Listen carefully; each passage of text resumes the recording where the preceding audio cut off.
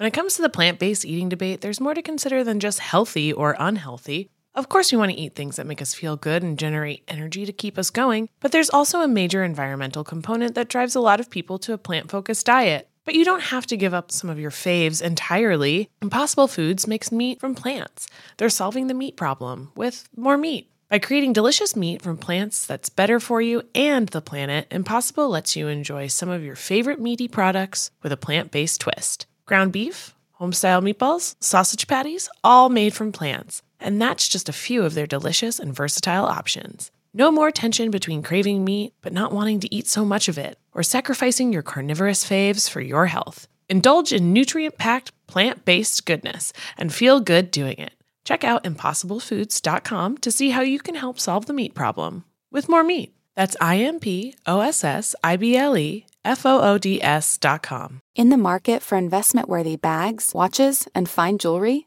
Rebag is the answer. Rebag is a luxury resale platform where each piece is carefully inspected by experts to ensure quality and authenticity. Use Rebag to buy and sell finds from the world's top brands, including Louis Vuitton, Chanel, and Cartier. Head to Rebag.com to get 5% off your first purchase with code REBAGNEW. Shop today at Rebag.com. That's REBAG.com. And use promo code REBAGNEW for 5% off your first purchase. When you need mealtime inspiration, it's worth shopping Kroger, where you'll find over 30,000 mouth-watering choices that excite your inner foodie. And no matter what tasty choice you make, you'll enjoy our everyday low prices, plus extra ways to save, like digital coupons worth over $600 each week. You can also save up to $1 off per gallon at the pump with fuel points. More savings and more inspiring flavors make shopping Kroger worth it every time. Kroger, fresh for everyone. Fuel restrictions apply.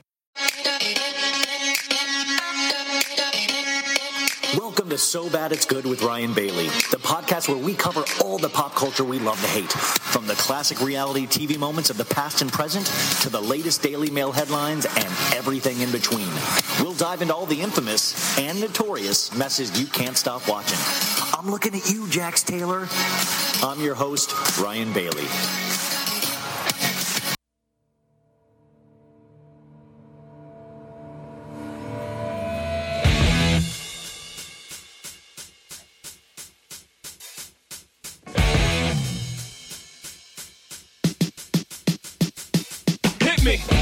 Generals gathered in their masses. Get out the way. Just like witches at black masses. Get out the way, bitch. Get out the way. Evil minds that plot destruction. Get out the way. Sorcerer of death's construction. Get out the way, bitch. Get out the way. In the fields of bodies burning. Get out the way. As the war machine keeps turning. Get out the way, bitch. Get out the way. Death and hatred to mankind. Get out the way. Poisoning their brainwashed minds. Oh, Lord, yeah. Oh, no. The fight's out. I'm about to punch your lights out. Get the fuck back. Guard the grill. It's something wrong. We can't stay still. I've been drinking and busting too. And I've been thinking of busting you. I'm not the motherfucking bowhead. And if your friends jump in, tell me both days. Causing confusion, disturbing the peace. It's not an illusion. We run in the streets. So bye-bye to all you groupies and gold diggers. Is there a bumper on your ass? No, nigga. I'm doing 100 on the highway. So if you do the speed limit, get the fuck out of my way. I'm DUI, hardly ever caught sober. And you about to get ran the fuck over. Ooh, bitch, get out the way. Get out the way, bitch, get out the way. Ooh, bitch, get out the way. Get out the way, bitch, get out the way. Ooh, bitch, get out the way. Get out the way, bitch, get out the way. Ooh, bitch, get out the way. Get out the way, bitch, get out the way.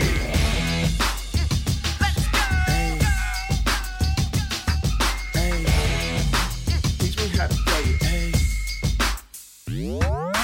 Teach me how to duck it. Teach me how to duck it. Teach me how to duck it. Teach me how to duck it. All my bitches love me. All my bitches love me. All my bitches love me. You ain't fucking with my duggy. Teach me how to duck it. Teach me how to duck it. Teach me how to duck it. Teach me how to duck it. All my bitches love me. All my bitches love me. All my bitches love me. You ain't fucking with my Duggar.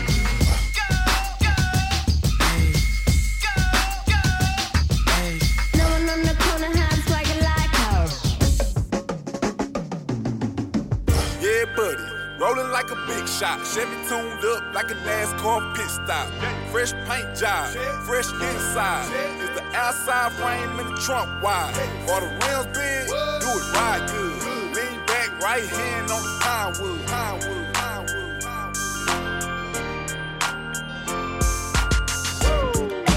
Clean on the outside, cream on the inside. Ice cream paint job. Got screens on the dash, what to say by the bill. Got a house by the bayside. Yeah, I'm living like that. And I'm riding like that. Boy, I'm riding like that. In the steering wheel wood like a baseball bat. Just like RG said, we ready. Whole click straight, lunatics like Nelly. Grand Marquis paint job, great jelly. Or triple BC, big black box Chevy. Crank my car, she be humming. Rim so big, you can see me coming. Prime time quick, we get money. Stay iced up like TV Johnny. Cream on the inside, clean on the outside. Cream on the inside, clean on the outside. Cream on the inside, clean on the outside. Ice cream paint job. Cream on the inside, clean on the outside. Cream on the inside, clean on the outside. Cream on the inside, clean on the outside. Ice cream.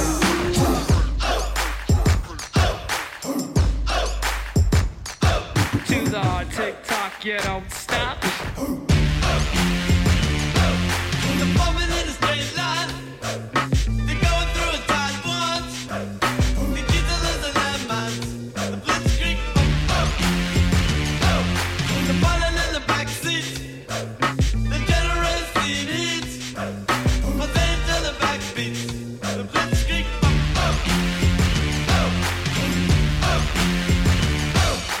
If you want it, you can get it. If you with it, I'ma hit it, flip it, rub it up and smack it. Look back at it on my attic. let's go. Mississippi putting it down. I'm the hottest round. I told y'all mother, y'all can stop me now. Listen to me now. I'm lasting 20 rounds. And if you want me, then you won't get me now. Since you with me now, the biggie bounce. I know you dig the way I switch my style. People sing around, the people gather round, the people jump around. Get your freak on, get your freak on, get your freak on, get your freak on, get your freak on, get your freak on, get your freak on, get your freak on, get your freak on, get your freak on, get your freak on. Get your freak on, folks. It is So Bad It's Good with Ryan Bailey. I am Ryan Bailey. This is your Monday episode. Whoo! We are about to have a week ahead of us, aren't we? So, folks, welcome. We've got some good news and we've got some bad news. I think in the end, it's all good news. The bad news is Sophie Ross will not be joining us on today's program. Unfortunately, turns out Sophie has a lot of friends and she had a wedding to go to today. So she will be on Tuesday's episode. We'll do a pop culture roundup then, where, of course, we'll talk about Kim Kardashian doing Saturday Night Live. I think that we'll talk about that. And I think that's kind of the only pop culture story that's happened. But we'll definitely talk about that. But you know what? I wanted to give you guys something so amazing to make up for it. It's not Sophie, but it is Emily D. Baker. Now, a lot of you guys reached out to me and said, you got to have Emily D. Baker on. And I was like, okay, let's do this. And this has been months in the work, and we finally made it happen. And you guys, she did not disappoint. She has her own podcast, her own YouTube channel, and she is the real deal. She's a former prosecutor, guys, and we go into it all today. We go into Britney Spears. We go into Jen Shah. We go into Erika Jayne. We go into Josh Duggar. We go into the Landry case. And man, she is just so smart, so witty, has so much empathy, and it was just a really amazing conversation. And I just love those when you're dealing with another podcaster that is just way smarter than you. And it was just I can't wait for you guys to hear it. I think if you already know Emily, you're going to even be a bigger fan of hers. And if you don't, you're going to be a fan after today. I can guarantee that. So Sophie will be back on Tuesday, but I wanted to give you even more than that. I said, what can knock these guys off their coal mining asses? And I said, you know what? let's do a full recap of Vanderpump Rules episode 2, season 9 from this past week. Let's do it. A lot of you guys seem to enjoy my Vanderpump Rules recap, solo recap this past week, so let's do it again. We've got Brock, Sheena's boyfriend. Hey, what's going on, Brock? Yeah, it turns out I'm a man of many voices, and I think we've all realized that. Yeah, I'm not just a pretty face. I can do voices as well. And you guys, was it a good weekend for you? Was it? And so sorry about the song with all the cursing. But sometimes you got to just say, I'm going to make this week my bitch. And I got to play something that is going to really inspire these people to go out and kick ass this week. And I think that song, that mashup did it. And a lot of people said, hey, Ryan, will you play more rock? So that mashup had Black Sabbath in it, and it had the Ramones. So that is rock and roll. That is the history of rock and roll right there. Remember, folks, teach your kids rock and roll. Don't just teach them hip hop and R&B and pop. Teach them rock and roll. Let them get freaky deaky with it. You know what I'm saying? Because I do. I'm a bad boy. I'm the bad boy of podcasting right now. You know. You guys already knew that. Like right now, my Toyota Corolla is sitting outside my house. Guess what? It's on empty, and I have no plans of filling it up. Bad boy. Yeah, I've got an American Express bill due this week, and I don't know if it's due on Tuesday or Wednesday, and I'm not going to find out. Bad boy. That's right, folks. I'm who your mom and dad warned you about. The guy from the wrong side of the tracks. The guy who podcasts. That's right. Ryan Bailey, bad boy of podcasting. We talk a little bit about that on the Patreon this week. I did full recaps of Real Housewives of Potomac and Real Housewives of Salt Lake City over on the Patreon. If you are so inclined to join, hello, baddies. That's what we call ourselves. Don't make fun of us because we are all bad in that group. We'll cut you. We don't care. That's a promise.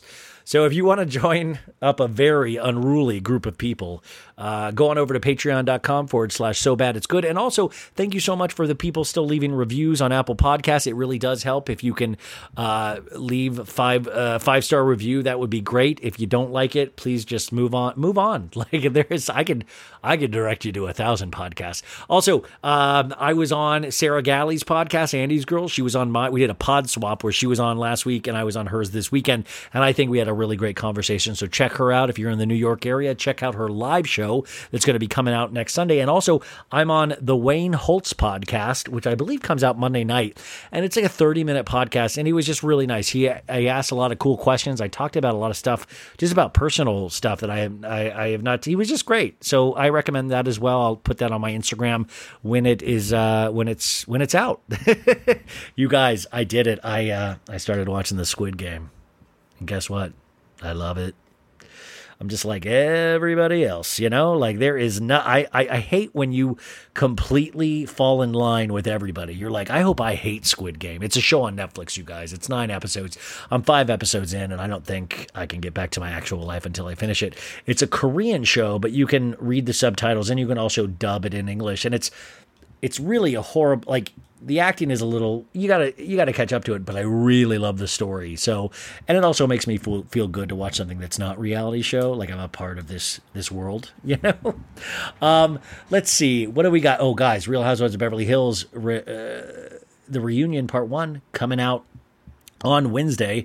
I believe I'm going to be going live with Dana Wilkie, and I'll put that on my Instagram. She wants to go live with me about the first episode, so that'll be happening. And I shit you not, you guys, I got about like 15 interviews on other podcasts and my podcast in this next 3 days. So it is going to be busy, but I hope I can get through it. I will. I think I will get through it. And I'm fired up right now. I woke up today, you guys, and the sun was shining, the birds were chirping, and this only happens like a handful of times where I had hope in my heart. Do you guys ever do that, where you wake up and you're like, damn, am I in a good mood? And I was in a good mood. It was very exciting. So I'm very excited about that. Also, remember, if you don't like music, if you don't like having fun, you can skip through that beginning song. Just use the timestamps. And you're like, Ryan, you should have told me that at the beginning. But hopefully you guys know by now. Just use the timestamps. You can skip to that. You can skip right to Emily D. Baker. You can skip right to the Vanderpump Rules recap. This is going to be a great show. This is an overall experience, folks. This is a show that will knock all of us on our coal mining asses. This is the show that I want to be remembered by for the rest of my life. So let's get into it right now. Let's get into Emily D. Baker. Then we'll take a little break for some commercials for my sponsors this week. And then we'll go right into a Vanderpump Rules recap. And it is wild, folks. It is a solo recap. I do horrible voices. And I talk about this season of Vanderpump Rules. You don't get better than that, folks. And then Tuesday, you're like, Ryan, then Tuesday, you're going to get Sophie Ross. And then Wednesday, you're going to get another show. Thursday, another show. And Friday, Beverly Hills reunion recap, baby. So let's get this started now. I love you guys. Let's have the best week ever. Let's kick this week in the ass. And I will talk to you guys on Tuesday. Oh, and also, if you get a chance, if you like this, tell your friends. You know, this started small and we're getting bigger, but tell your friends. We got room in this big bus for everybody, you know, like let's we're small but mighty. So thank you guys so much for everything that you do for the pod. And hopefully, you know, you can get a chuckle or a laugh through all of this. And, but Emily D. Baker, you're actually going to learn stuff. So yeah, let's just get to her. Emily D. Baker. Ladies and gentlemen, welcome back to So Bad It's Good. Today is such an exciting day because there is a guest that I've been wanting to have on forever. And I was made aware of this guest by her millions. Yeah, I said millions of listeners, of fans from her Instagram, from her podcast to her YouTube channel. She really is what she calls everyone's favorite legal commentator. And we get to talk to her today. She was a prior LA deputy district attorney. I mean, that's insane. I was listening to her podcast and we even this week got a live reaction to Jamie Spears being taken off the conservatorship, but she goes into Erika Jayne. She goes into Jen Shah. She goes into the Duggars. I mean, there is not a stone left unturned. So let's just get into it because I have so many things to talk to her about. Emily D. Baker, welcome to the show. Thank you so much for being here. So much. I'm so excited to be here. And I think the reason I am everyone's favorite legal commentator is because I cover the stuff we all want to talk about, which is pop culture. And yes, there's lots of legal happening in the rest of the world, but there has never been so much legal happening in the pop culture space. And there aren't that many lawyers just breaking down the facts of it and then getting into where the shade and the tea of it all also reside, because that is litigation these days is not like when I was in law school over 15 years ago. The lawsuits and the filings have juicy stuff sprinkled into them, particularly in the Britney case. We're seeing Matthew Rosengart, her new lawyer, coming out swinging in his footnotes and everywhere. He's here for it. And I'm here for it too. I was talking about Matthew Rosengart and everybody was celebrating the fact that he was able to do in such a short amount of time what her legally appointed counsel couldn't do in 13 years, which I find fascinating. But with the pop culture element being thrown in, I also noticed that we all of a sudden have made Matthew Rosengart, like, you know, an icon. People are making memes, like he's Matthew Rosengart. And I'm like, okay, let's just let him do his job. We can celebrate him afterwards. Let's not make him this, you know, Christ figure yet, you know? Oh, he already is. I mean, I see it on my channel. We see names from Rosen God, Rosen Goat, Rosen Daddy, like Rosen all Daddy. Of it, all of the things. I pontificated on Twitter that when Britney gets married to Sam, I would love to see Rosengart walk her down the aisle because he seems to be the only one that has her best interest in mind at this point. And I mean, yes, he is getting paid to do so. This is his client. So, well, I guess let's start with Britney because we did get your reaction to something that you said that you didn't think you would ever actually see happen is Jamie Spears getting removed from the conservatorship. But where are we in this battle, which it really is a battle? There is one step that has been made now. What are the other steps left to go? Where do you see this going? I was reading more about Lou Taylor today, even being involved with the Kardashians. How many more stones are left unturned here? Oh, we're at the beginning. So I feel like the 13 years of this conservatorship has been Britney trying to push a boulder up a hill. We just crested the top and it's now rolling down the other way. But that's a 13-year mountain that we have to undo. James Spears getting suspended in this way was a win all the way around. A lot of people were frustrated, like, oh, I thought Britney was free. I thought this was the end of the conservatorship. But the reason it matters is because the subsequent conservator of the estate, and there is a temporary conservator of the estate appointed, gets everything. all of the files, all of the attorney-client communications from James Spears and Vivian Thoren and his 4 other law firms that he works with. They get all of the files. So now a real thorough investigation can start. What's really interesting is one of the extra powers that was added was the ability to enforce or waive NDAs. So the new conservator of the estate can actually waive prior NDAs if people need to come forward and talk about what's going on. It's really a good step. Matthew Rosengart's a former prosecutor. I may have bias. I'm a former prosecutor. The thing about prosecutors is we're nosy and we're kind of dogged. So he is going to turn over all stones to see what was going on in this last 13 years because that's what his client's asking him to do. He said he wants this conservatorship to end in the fall, but even when the conservatorship ends, it's still going to be an investigation going forward into what happened over the last 13 years, if her money was misused. Her dad, as conservator of the estate, had a over $47 million bond. So if monies were going to the wrong place, then there is some recourse. Yeah, it can be criminal, but B, there's some recourse. The recordings and the conversations about the recordings, the fact that we now have leaked information that her court-appointed attorney was like, please tell me you're not recording, and then didn't seem to follow up on it much more is horrifying to me. I appreciate the reporting that's happened, that they have uncovered so many documents that we as a public haven't seen, because there are still a lot of things sealed on the court records. So Sam Ingham tried to remove James Spears, asked to remove James Spears, and the court shut him down every single time. But he is not as concise and as forceful of an attorney, particularly in writing, as Matthew Rosengart is. And I think that Matthew Rosengart came in unafraid that he wasn't going to get paid. He's like, no, we're going to do our job. Where Sam Ingham, I wonder if there was concern because he is the court-appointed attorney and his payments got approved by the conservator of the estate, James Spears. It's mind-blowing when you think of, I always talk about Britney Spears having to pay for the people against her. All of those bills is just so frightening. But a lot of questions I always get asked, and I'm not a lawyer, so I always just lie and pretend I know the answer. But what, in terms of perfect tactic.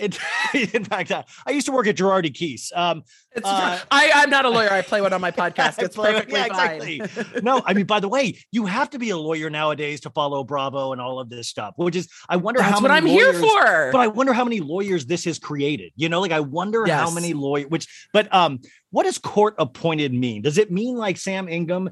Did it mean he wasn't worth his salt because he was court appointed? What is that like? Does it mean he was bottom of the barrel? A lot of people ask me, well, what does court appointed mean precisely in terms of the Britney Spears case? So not necessarily. I hate to dog out court appointed counsel just because they're court appointed. There's a list of generally private attorneys for probate that the court has already approved of, that the court has worked with, and they are eligible to be appointed by the court as selected counsel.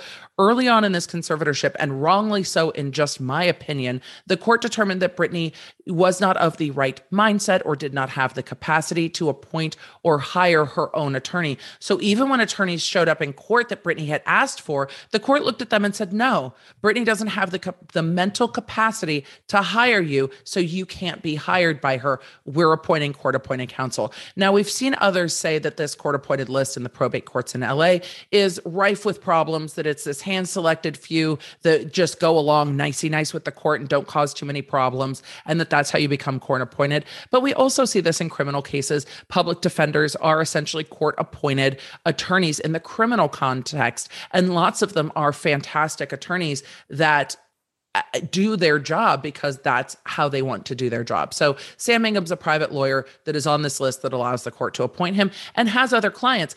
Even though he's making over $300,000 to $500,000 a year from Britney, he also has other conservatees that he has been appointed to deal with and other probate estates when somebody is passed that he's been appointed to deal with. Can you imagine the other conservator estates he's dealing with now? Hey, are you the Britney Spears guy? Are you the guy I would definitely ask some questions, but he also, though I don't always think he did a great job, Sam Ingham is one attorney up against 4 different law firms that James Spears is paying for with the conservatorship. There are things that I don't love that Sam Ingham did or the way that he did them. But also he was up against a swath of attorneys on the other side. And every time he brought something up that Britney wanted done, he knew it was going to cost her hundreds of thousands of dollars to fight against herself because her dad kept doing that. And that had to be a consideration of, is it worth it, or are we going to try to go along to get along? Well, there was an estate valuation done, and it was what it was like $60 million. And I was like, whoa. I know that's an insane amount of money that I'll never make in my lifetime, but $60 million to an icon, to a legend, a living legend. To me, that was like a pittance. I was like, wait. How is it only $60 million? But then if you add up all of this stuff she is paying out on a daily to weekly basis, and that's not even because she can't personally shop for herself. She can't buy even a pair of Skechers if she wanted to. And the thing is, this is all done under the guise of helping somebody's mental health, when in reality, we've seen that this has affected her mental health in such a poor way over the years, and especially these last 3 years. This is always a very odd way to do a conservatorship. I mean, a typical conservatorship is really someone who is significantly mentally impaired, and sometimes physically impaired, cannot care for themselves, cannot arrange for food and clothing, cannot keep a roof over their heads, cannot do the day-to-day, to the point where they need all of their legal rights stripped, and you treat them as if they're like a 5-year-old. You make the decisions for them. You talk to the doctors for them. You decide what they're eating. It really gives you the control over someone's entire life. And that is very, very unusual with somebody who is a functioning adult. We are allowed to have mental health struggles without all of our liberty and autonomy being stripped from us. And Britney was not allowed that. I have mental health struggles, and I am allowed to choose what medicine I take with my psychiatry. I mean, I'm allowed to have these choices to see what works for myself and my person. And what's so interesting is that this has been such, I guess, shrouded in mystery, but it is all starting to become clearer and clearer as we go on. And by the way, I feel like we're going to get 30 more documentaries in the next 3 months. Probably. And they each have like one new piece where you're like, okay, that fits with that piece. But it is really fascinating that this really did happen. I don't know if a lot of people are familiar with Brian Wilson from the Beach Boys back in the day. And he had a therapist that kind of took him under his wing and then started controlling everything about Brian Wilson. But it's fascinating. It's like this modern day Brian Wilson taken to the billionth degree, because she's still working. And the thing that's when I started looking at this conservatorship, there is the lawyer side of me is like, okay, maybe in 2007, they thought she was susceptible to undue influence and that people could talk her out of her money or take advantage of her in some way. And maybe for a year or 2 or 3, there was some outside help needed to help Britney stabilize through a crisis that I think a lot of us would have felt given everything that she had going on in the public scrutiny. But as you start to look at the fact that her dad was conservator of the person and the estate, and some of the boundaries that were put in to protect Britney were, if the conservator of the estate wants to sign a contract, it has to be okayed by the conservator of the person. Well, he was doing both. And then he was negotiating a cut of it himself when she was doing these Vegas tours. Yeah, it's like 2% of all the, I mean, 2% of all the merchandise and the actual sales. Yeah. He's not the business manager. She had a business manager. She had a tour manager. So there was no reason he should have been negotiating in his own self-interest, because that directly goes against the point of a conservatorship, which is not for someone to benefit themselves, but to protect a person that needs to be conserved, rightfully needs to be conserved, which I don't think Britney does and did. And then he's paying himself a salary. Most conservators are paid hourly. It's like, oh, hey, it took me 25 hours to review the accountings this month, so you get paid for 25 hours. He's paid himself $16,000 a flat salary for years, plus rent for an office space so he can be the conservator and have an office space, which I would love to see. I've never seen documents of where this office space is, at another $2,000 a month. And then he's approving payments to Lou Taylor, which is why she's coming into this, just with a rubber stamp, without evaluating or negotiating a better deal on behalf of Britney's estate. He's just spending her money without care, which is not what he was supposed to be doing. Is there any possibility, since Lou Taylor's husband, I believe, is heavily into religion? I believe he's a part of a church. Is there any way that they could be I know this is like rumor based, but is there any way they could be funneling Britney's money through a tax-free exemption through church, like through their church? Like, I mean, I don't know, the Lou Taylor thing. The thing that really creeped me out was seeing that photo of Jamie Spears' baptism in 2017 in the Jordan River with Lou and her husband, and Britney wasn't there, mind you. Britney was not at the baptism of her father, but Lou Taylor was. I mean, that is so creepy to me, Well, but should the conservator of the estate be self-dealing with people that they're that deeply connected with is hugely problematic. Yeah. Exactly. And we've seen allusions to the fact that they were going to try to pray over Britney and fix her with prayer. And I'm like, yeah, look, I still suspect, and I am not a medical doctor, but Britney had a lot of public scrutiny and 2 children close in time. If she wasn't dealing with some postpartum hormonal fluctuations that a good doctor could have just taken care of for her, had her family not been trying to completely control her, this all could have gone a different way. I think her family meddling might have caused some of these problems as well, but that's from an outside perspective. Well, I mean, I think that's a pretty good, I mean, that's a good, it's outside speculation, but we'll see. The looking into Lou Taylor is definitely going to happen, but accounts were kept and should have been kept because there were always outside companies that were doing the books too, reportings to the court. So if money was moving, I'm confident that Rosengart and the forensic CPAs that he will undoubtedly have look at all of this will uncover it. It takes a lot to hide money. And people who think we've got the rubber stamp of the court might not have been as savvy at hiding money as somebody like, I don't know, maybe Jen Shah. Well, okay. So this is kind of a perfect segue too, because I hate to say it, but I don't really have a lot of trust in the legal system after I found out, Girardi was able to, with the State Bar Association for 4 decades. Why are we supposed to trust that they're turning over all of these documents? My thing is, if I'm a criminal, you tell me to turn in documents, I'm going to be like, okay, yeah, sure, wink. I'll give you 25% of the documents. I'm throwing the rest in the shredder and throwing. We're gonna Enron this shit real quick. But I'm saying, just because there's a court order doesn't mean anybody has to tell the truth. I hope that because a lot of those communications went to so many people, a lot of the emails would have gone to not just James Spears and his lawyers, but also lawyers for the conservator of the person, Andrew Wallett's lawyers. You'll be able to track it back eventually.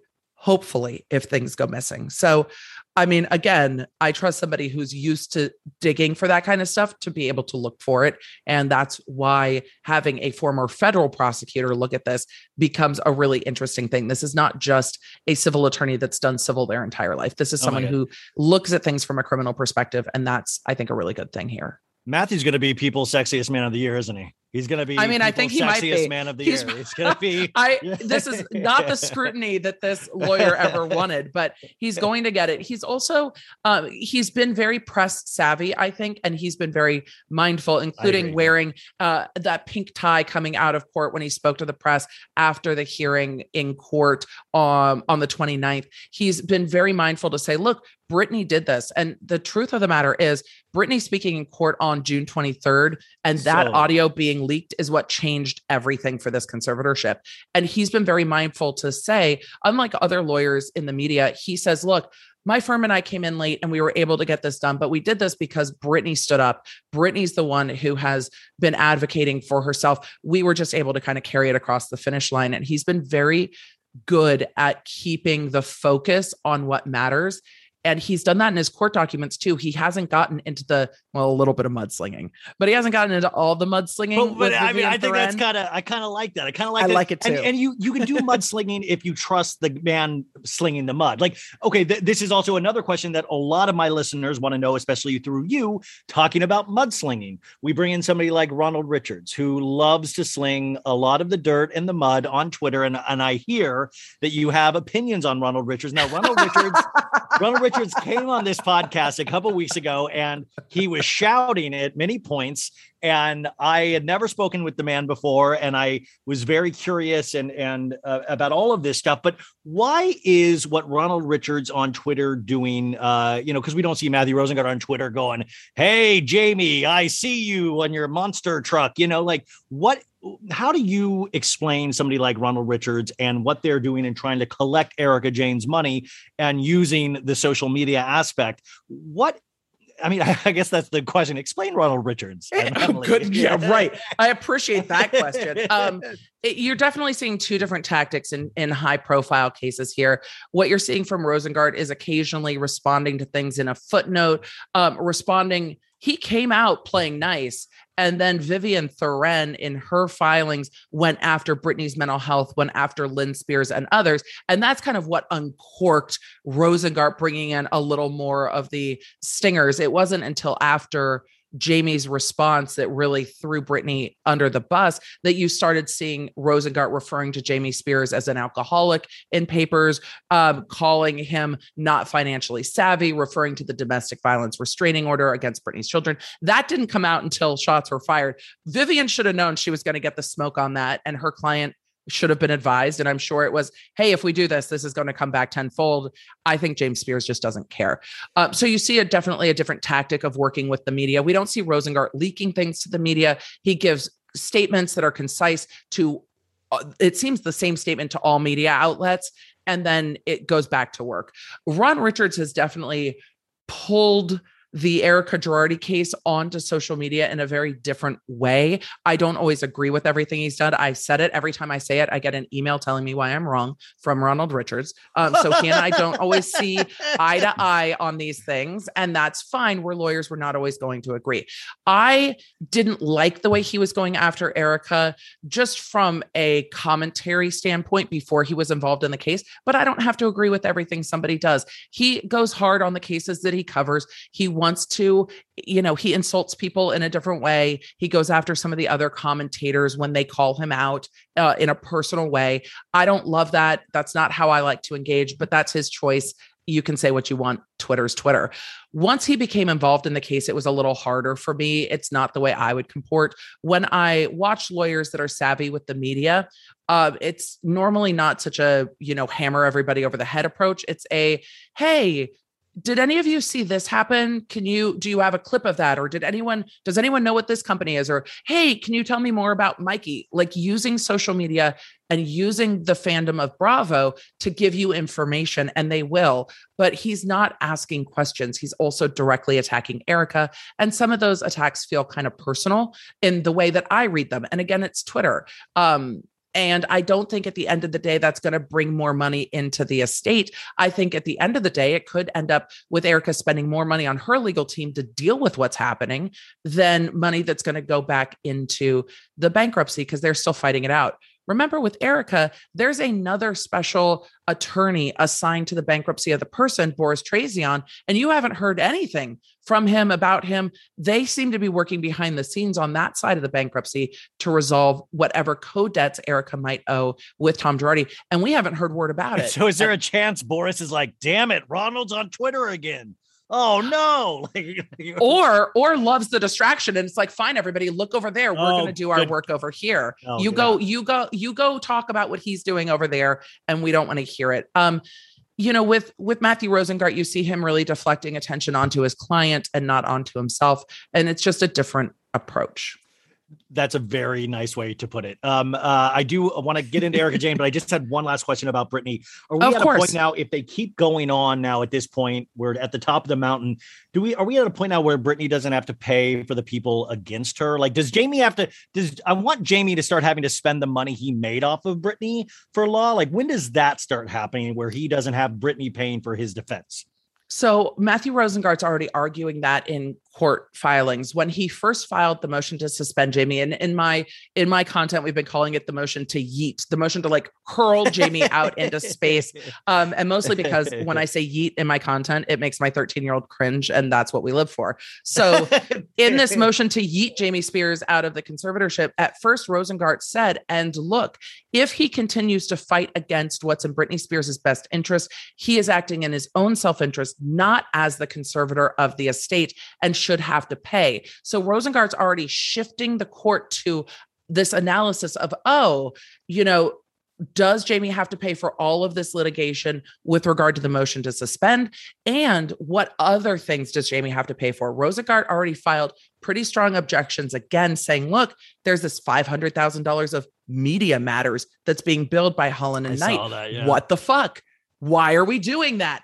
Why are we paying for this? So Rosengart's already trying to shift the payment onto Jayme. He also said that he is going to go after clawing back and disengorgement of other fees that were paid. So he's going after monies that might have already been approved or paid. I don't think he's going to stop. And I'm sure, I spent 10 years being a prosecutor. All of this is horrible for Britney. This is her life. Her father was bugging her bedroom. But for the prosecutor in Rosengart, this is like a terrier with a bone going, oh my God, I get to find it. I get to find the money.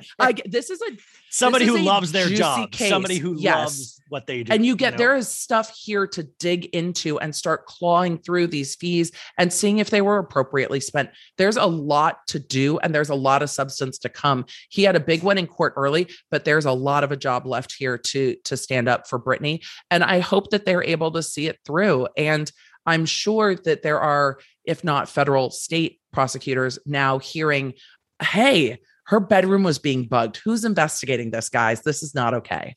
Do you remember when back in the day, I believe it was the second OJ trial, they did dramatic readings every day because the video cameras weren't in the court, or every day on E they did these dramatic reenactments, and I was like, you should do that again with all this Britney stuff. It was one of the tackiest things I've ever seen, but it was very effective in terms of pop culture and just like the wild things that can come out of it. I told my audience I was going to buy the transcript of the last court hearing and do a dramatic reading myself, because Britney's law army over on Twitter was like running in and out of the courtroom to get information.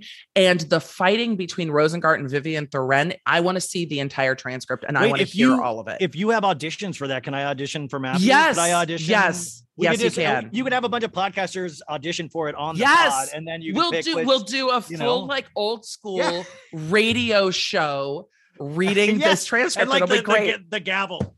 Yes. Okay. Ryan's ready to be Ryan Daddy. I love it. I do have a question though. You are a real prosecutor. You are a real lawyer. Why are you doing this now? What was that origin story from that to this? Because you are extremely effective at this and your popularity really is growing and growing and growing. But what was that move for you? Why did you decide to do this now? Absolutely. I mean, there was definitely a moment as an LA County DA when I was pregnant with my second child. My first child was asleep and I had police protection on my house due to the credible death threats, that I started reevaluating my life choices. But then I had a series of health issues, including multiple back surgeries, that made it very hard to do trial-like work. And I have to admit, I have a little bit of an ego sometimes. And my ego was very bruised about trying to still be a prosecutor and not go into court. And it became time for me to step away because I could not continue to sustain the pace. I was dealing with adrenal fatigue and other things. I have a TED talk about it, about my health issues and moving away from my career. I moved into doing consulting with online entrepreneurs and other business owners, and really loved connecting with people on their businesses and their business goals and how to formulate those, because I always enjoyed white collar crime. I always enjoyed business formations and all of the like opportunities for tax benefits. I love that stuff. But as COVID hit, my podcast started gaining more traction. And I had started my podcast as a way to just inform people to understand the law behind the stories we were talking about anyway. And really, when Kanye West started leaking his music contracts, I was like, why aren't we doing more pop culture on this podcast? Because I'm fascinated by like Kanye West taking on the music industry on Twitter right now. Let's talk. And then started digging into Britney and other stories, and that started to grow. During COVID, a lot of my clients are like, I don't know if my business is going to survive. I'm like, I feel you. Don't worry about it. We'll just stop all the work we're doing and I'll start making some more content, because now I have some time to dive into this. Yep. And it started to grow. My friend goes, she reads every paper. She reads every court document, every page, and like I could never do that. I mean, like, I'm just not, my brain doesn't work that. I can make stupid memes and I can talk at length, but like not about anything super important, but it's going to be fascinating. Memes. Thank you. But it's like reading Sanskrit. You're able to, break it down in a way that we can all understand. And I think that is such a talent. And I mean, you're really funny and well-spoken, but it is amazing to be able to have that. It's like Superman being able to fly. You have like a hidden power that only a handful. I translate legal into human. I mean, that's such a gift. Speaking of translating, we need you to translate some other things for us. Now, last night was the Real Housewives of Beverly Hills finale, which I think was an amazing season. And you watched it with your mom, as we saw on Twitter. And I do that with my parents sometimes. And I always walk away with my dad being very ashamed of me and my choices in life. My mom is horrified that this is my career now. She's like, I don't understand what you do on the internet. I'm like, well, I talk and I get paid to talk about shit that I like. And if I don't like it, I don't talk about it. I'm living my best life. My mom's like, well, you've always liked to talk. And I'm like, Yeah. Yep. She does not love the purple hair. Mom loved me being a prosecutor much more. Yeah, These life choices are difficult. Well, I mean, people, it's like, they're like, well, people actually listen to this? People actually listen to you. Like, okay, yeah. Yeah. So what did you think overall? I thought this was a thrilling season, and a lot of people even said, oh, last night's finale was slow, but I'm so locked in to this that every little minute moment for me hits me very hard, where I thought it was a great finale. I thought it was, and to see the trailer for the reunion. Oh my God. I know this is a hard question to ask, but overall, how do you think Erika handled herself this season with everything against her? What are the battles to come for Erika? Because I think we're all under the misconception that Andy's going to solve the mystery on the 4th episode of the reunion. And then this is all goes away. And I'm trying to tell people, no, not at all. Like, this is far from over. What do we have to look forward to, or not us to look forward to? What does Erika have ahead of her? Erika's got a long road ahead of her. And I think she's being, there for me, I kind of analyze what Erika's doing in the, like, before all the lawsuits and the bankruptcy came down, how she was behaving after we know that she knew. Because at that point, when all of the lawsuits started coming forward, the Edelson PC case came forward and the bankruptcy started, we know she knew. Like, it was, the LA Times said it. There's no way she can say at that point she didn't know. Yes. Her behavior going forward from that point has not been great.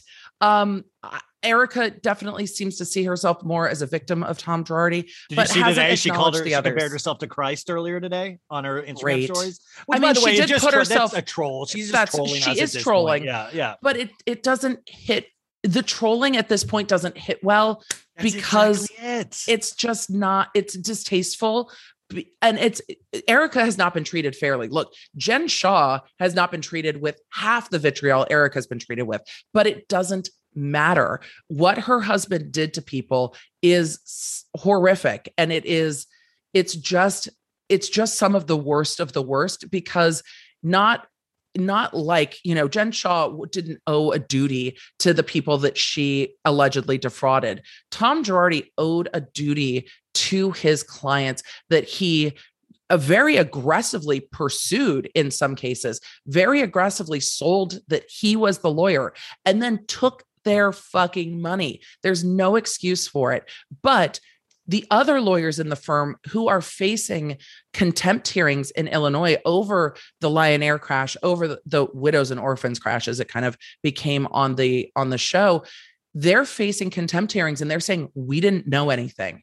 So I have a hard time saying, if the other lawyers in the firm, including Tom's son-in-law, are saying we didn't know what he was doing with the money, I can't skewer Erika for what she might have not known before, but I absolutely don't like her behavior going forward. I think that she has tried to walk a line of not saying much that's going to get her in more trouble, because at this point, she's not in the bankruptcy. She's not a bankrupt party. She's not under criminal indictment. We don't know if there's an investigation. Yeah, everybody's like, she's going.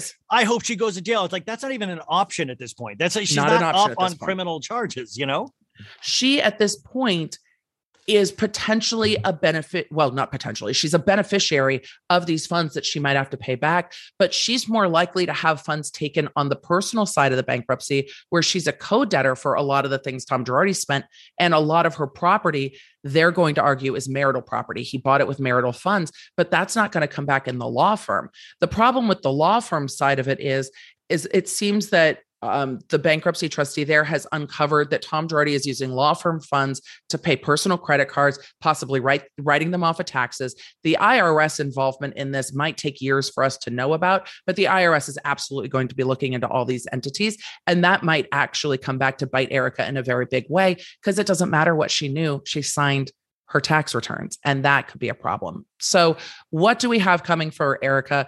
I think Erika's lawyers are probably trying to figure out the global weight of her potential liability, not just from what does she owe in the personal bankruptcy, what, if anything, does she owe in the law firm bankruptcy, but what, if anything, could she owe to the IRS and the Franchise Tax Board in California, which could be the most substantial sum. And those are things that can't be discharged. She can have liens against her future housewives' earnings for quite a long time. So I think they're trying to figure out what everything is before they say, okay, we can settle over here for pennies on a dollar and we'll settle over there for pennies on a dollar. They can't really settle until they know the other shoe has fallen. And I don't think we're there yet with the tax side of it. because I think what has been uncovered is there probably will be tax implications. So What was the Erika thing that has we not heard? handled this with grace. What was that? Oh, yeah. I mean, by the way, I think exactly like you is that it really hit, like the trolling hits differently when you're like, at the end of the day, you're only like orphans and widows and stuff like that. It's different than like another housewife, like Rinna trolling us. Like it's different when Correct. Erika Jayne does it because it's just, there's so much more involved. And it's like, girl, your ego is going to be the thing that destroys you. Just like that it's the thing that made you, it will be the thing that crushes you, because at this point, it's not about you. Like you still are under this impression that it's about you, and it's not. Right. It's about all of these victims. And she's never once, and a lot of people had asked me to ask you that as well, of, okay, so maybe her lawyer said, do not say anything. You can't say anything, but can't her attitude on these shows be brought up in court of like the general, like, this is what she posted on this day. This is what can any of that be brought up in just as like the almost like color commentary of what was happening, of why? I mean, like, does that, or is just the law just doesn't work like that? It doesn't It's work. not relevant at this point. It doesn't mean it won't be relevant down the road. It's not relevant for how much she might owe in the bankruptcy. It's very transactional. Was she paid funds that she shouldn't have been paid that can be clawed back into the bankruptcy? And that's really a transactional procedural determination that her lawyers are fighting. And I think part of the reason they're fighting is because they don't know the full scope of what she might owe. If this ever went, and this is a speculation, if this ever went to a criminal or even a larger civil trial and she was being punished down the road, showing her attitude might matter at that time. But for what monies she owes, her attitude towards the whole thing doesn't really matter. It matters in the court of public opinion and whether people will start watching the show more or less, whether people will stop following her on social, whether brands want to work with her. I think it matters for all those things. Oh, I mean, what brand at this point? I mean, what Yes. brand is? I mean, what are we doing? Like a CBD oil that she put on her hoo-ha earlier in the season? Like, I mean, what Possibly. brand? Yeah, like, you know what? It's when I'm getting stressed out by trolls online. When I like everyone to on the internet's trying to fuck me, what I like is a little CBD to pat the puss. Yeah, I could see that maybe working, but I don't think I think her lawyers could have helped her craft a statement saying, every day new information is coming out that I did not know, and I am horrified. I feel that Tom has taken advantage and misled lots of people, and I'm sure they're feeling as hurt as I am if she still wanted to make it about her. I'm not going to comment on this much further because my lawyers have advised me not to, but my hearts are with everyone who Tom Girardi has misled, taken advantage of, defrauded, whatever word you want to say. That I don't see how that could have hurt her. Like, I can't conceive of a way that would have hurt her in the bankruptcy or in a future thing, because it's not admitting liability, it's showing empathy. And I think she could have done that and didn't. I think this hit her too fast, real time, for her to process it well. And I think we saw her default programming, and her default programming is like an angry dog backed into a corner where she's just going to lash out at everyone coming at her.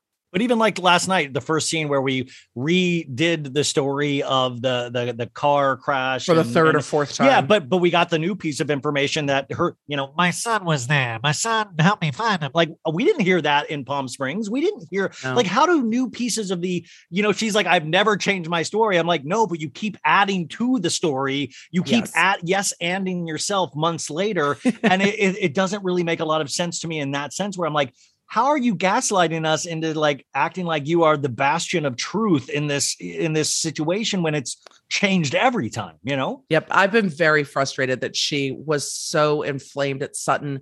And you're calling me a liar. Sutton's like, I'm saying you're leaving out key parts. And that's facts. That's just facts. She has left out information.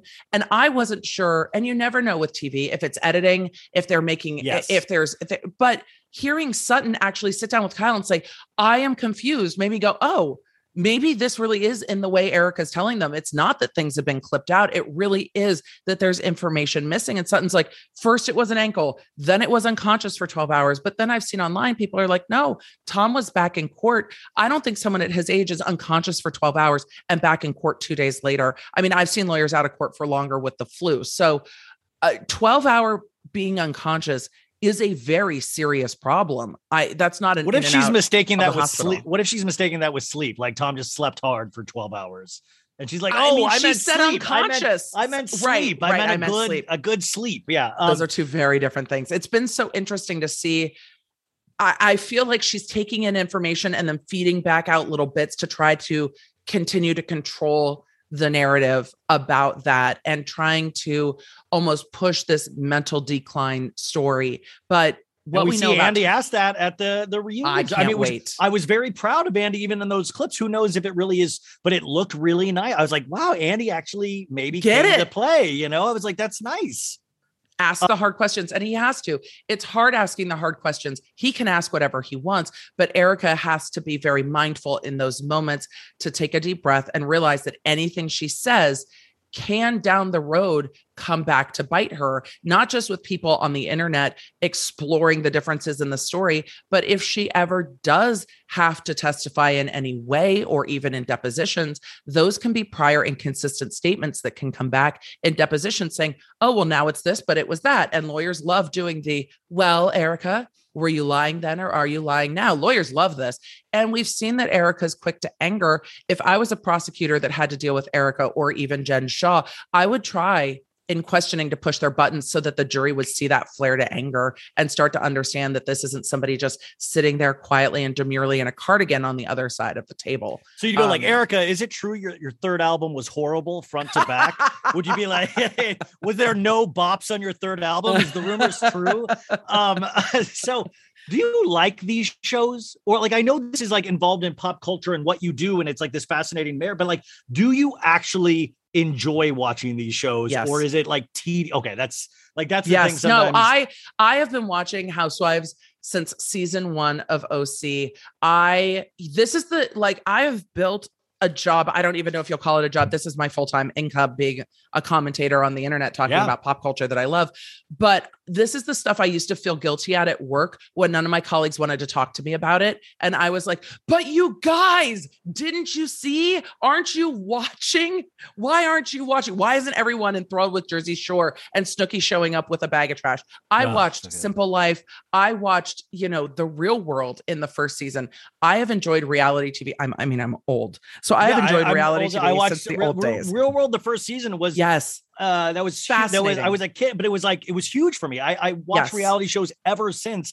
Which, by the way, did you watch Real World Homecoming last year? I did not watch Real World Homecoming. Oh, you gotta watch. I know it's on my list. The amazingness of like how people change and how people don't change. And it's really, there's some really interesting moments. Well, that really actually makes my heart feel full that you're a weirdo, just like, I'm a total weirdo. I have looked for people to talk about this on the internet. If you look on my Instagram, my very first Instagram photo, cause I was not on social media much as a DA because, personal safety reasons, but I had a very small Finsta with just my close friends. And my first photo was all the news vans waiting for Lindsay Lohan to come to the court that I was working at. And I was trying to be professional, but I was also low-key dying that Lindsay Lohan was in my courthouse. And I was low-key dying that I got stuck in an elevator with Michael Lohan. I'm like, this is my job today. I really do love and am fascinated by pop culture. And when I would pick juries in criminal cases, I tended to pick juries that I thought would not be put off by my personality and that would like me. Sometimes I would get older engineers, particularly dudes, who thought I was too informal, and they were not my favorite jurors. If you walked in with an Us Weekly or a People magazine, you were on my jury. I'm sorry. I love you. You're my people. Sit down. We're going to have a chit chat about. So you would ask your jury, what is GTL? And if they knew Jim Tam, if they didn't know, we're like, out. Okay, if you don't know what GTL is, get out. You're not going to understand me. So yeah, this is a lifelong, me procrastinating, talking about pop culture. And my colleagues were like, Emily, there is serious stuff going on in the world. I'm like, there is, but also. I was talking to Sarah Galley last night, who I know you know. And love Sarah. I do too. And we were talking about the psychological, the stuff, but the motivations behind everything. And in your opinion, I know this really would just be your opinion. I was really trying to think of Tom Girardi, of what started this 4 decades ago, of what the first, the lawyers I know take the law very seriously, and the vow that in these are systems put in place to protect us, the little people, supposedly. And there had to have been a first case for him where he let things go, where he pushed the boundaries, and over these 4 decades. And was it one of these things where I think 2 things can be true at once, where he is mentally declining and he still was stealing a massive amount of money for 4 decades, but was it just that his mental decline, like he would have pulled this out, like he was borrowing to pay here and there, and it was like this huge game of cards for him that he potentially was excited about? Like, where do you think it all caught up to him? Was it mental decline, in your opinion? I don't know if it was mental decline that caught up. I don't know what's tipped him getting behind the 8 ball, if you will, on money with cases. I would suspect that it's likely that he overextended on a case that he thought would get a huge settlement and it didn't. And then he had to start shifting money around. And then, you take it from this settlement, but there's that next settlement right down the road and it'll pay this one back and pay that one back. And you see this happen with gambling where it's like, I will make it back on the next one. I'll make it back on the next one. It's another and ego it becomes thing. ego. It's like, and I'm clever enough to make it back on the next one. And no one caught on. And he's paying money to politicians and judges. And he has everyone, kissing his ass in the LA legal circles. And I think he believed his own bullshit and was like, we'll make it back. No one's going to question me. And then the clients that did have the fortitude to go to court, half the time those cases were getting dismissed because of statute of limitations, which means that the time had lapsed when they can bring the case. I suspect that he was stringing them along knowing that clock was ticking. Like, no, it's going to be fine. No, I'm going to get your money back. No, it's going to be good. No, it's invested here. Just give me a little more time. Oh, I'll get back to you. I imagine he was just stringing it along long enough that by the time they came to court, there was nothing they could do. So this goes back decades. So I don't think it's mental decline. I think that one of the things that pulled, the cards out from the bottom of the house was COVID. You didn't have this need for things to settle. Things weren't going to trial. Normally, big corporations like Boeing are under a time clock because the courts are pressuring them to trial, but trials are years out now because of the COVID slowdown. So there wasn't one more settlement to pay back the money. Because he's won judgment since all of this. Yes, he has. This has happened, which, like that's money that can actually go back to these victims. Yep. Which is why I and others have called it a Ponzi scheme. You're taking in that new money to pay back old money. And it's not investors, but it looks like with some of these clients, he was telling them, I'll invest your money. We know that from the Ruy Gomez it was family. all of a sudden he was like running like a home decorating unit and like a finance, like it was all of a sudden like that shouldn't be being done out of the law Should company. Not. And also the upkeep on Erika from the first decade to the second decade was insane. It seems that it was insane. But at some point, you can tell your spouse no. I know. And he didn't do that. He was just like, whatever. He was like, yeah, let's do this. Yeah. Here's the Centurion card. Here's the Platinum card. Here are the American Expresses. I'll pay them. I don't know if she knew he was paying it out of the law firm bank account, not the personal bank account, but he also didn't have that law firm set up like a corporation. He was using it as personal funds. Yeah. And $14 million we see of the American Express bills on what these things went to. Like it really is fascinating. I know there's so much stuff. Okay. Jen Shah. Jen Shah. Just okay, shout out words. Words. The one thing, Brian Landry. The one thing you, oh God, the one thing you said about Jen Shah, which you're like, she hasn't gotten half the vitriol. And the only argument I want to make about that is, well, let's get Beverly Hills out of the way, and then we can really put our full hate and spotlight on Jen Shah. But the second thing is that we're only, Erika Jayne, we had 7 or 8 seasons with, right? Or like this, huge amount of time. So it has this almost gravitas because we've been with this character for so long. But Jen Shah, we're 1 season in with Jen Shah. Yeah. It doesn't have, it's the thing is, and you think she's going to jail for like 15 years, right? Yep. I thought 5 to 7 or something like that, but everything is against. Why won't she take a plea? Because you always say she's going to plead not guilty. That's what you think, correct? That is what I think. I have 2 things I want to address with what you've said. First, I think you raise an excellent point with Jen Shah being a newer introduction to the housewives world. And I think her behavior on season 1, I think a lot of people don't like Jen Shah and saw her be wild and out and we're like, okay, this woman there's something up here. With Erika, I think a lot of the audience felt betrayed because those who came around to rally around her, especially I'm a woman in my 40s, you look at Erika and you're like, yes, girl, you get your showgirl best life on later in life. You go ahead and be fierce. You have an adult child. You're on Broadway. You're making your dreams come true. You have what we think is a happy marriage. And so I think that betrayal is being paid back by the audience where they're like, I rooted for, like Tyra Banks. We were all rooting Yes, for you. yes. It's that with Erika. And I think a lot of us were rooting for her. And now I can't even watch the glam without a pit in my stomach going, at what cost and at whose cost did this entire career and persona of Erika Jayne come at? Like this, he paid for all of that to happen, but with whose money? So I think you raise a good point that Jen Shah's newer to us. And I don't think people bought into her and liked her the way people liked Erika. When also Erika's this LA story. I mean, we bring in all the state of California. We bring in this law giant. He was so well respected. Like there's so many elements to this that really tie in to like this kind of Beverly Hills, old school Hollywood almost. Like it's really.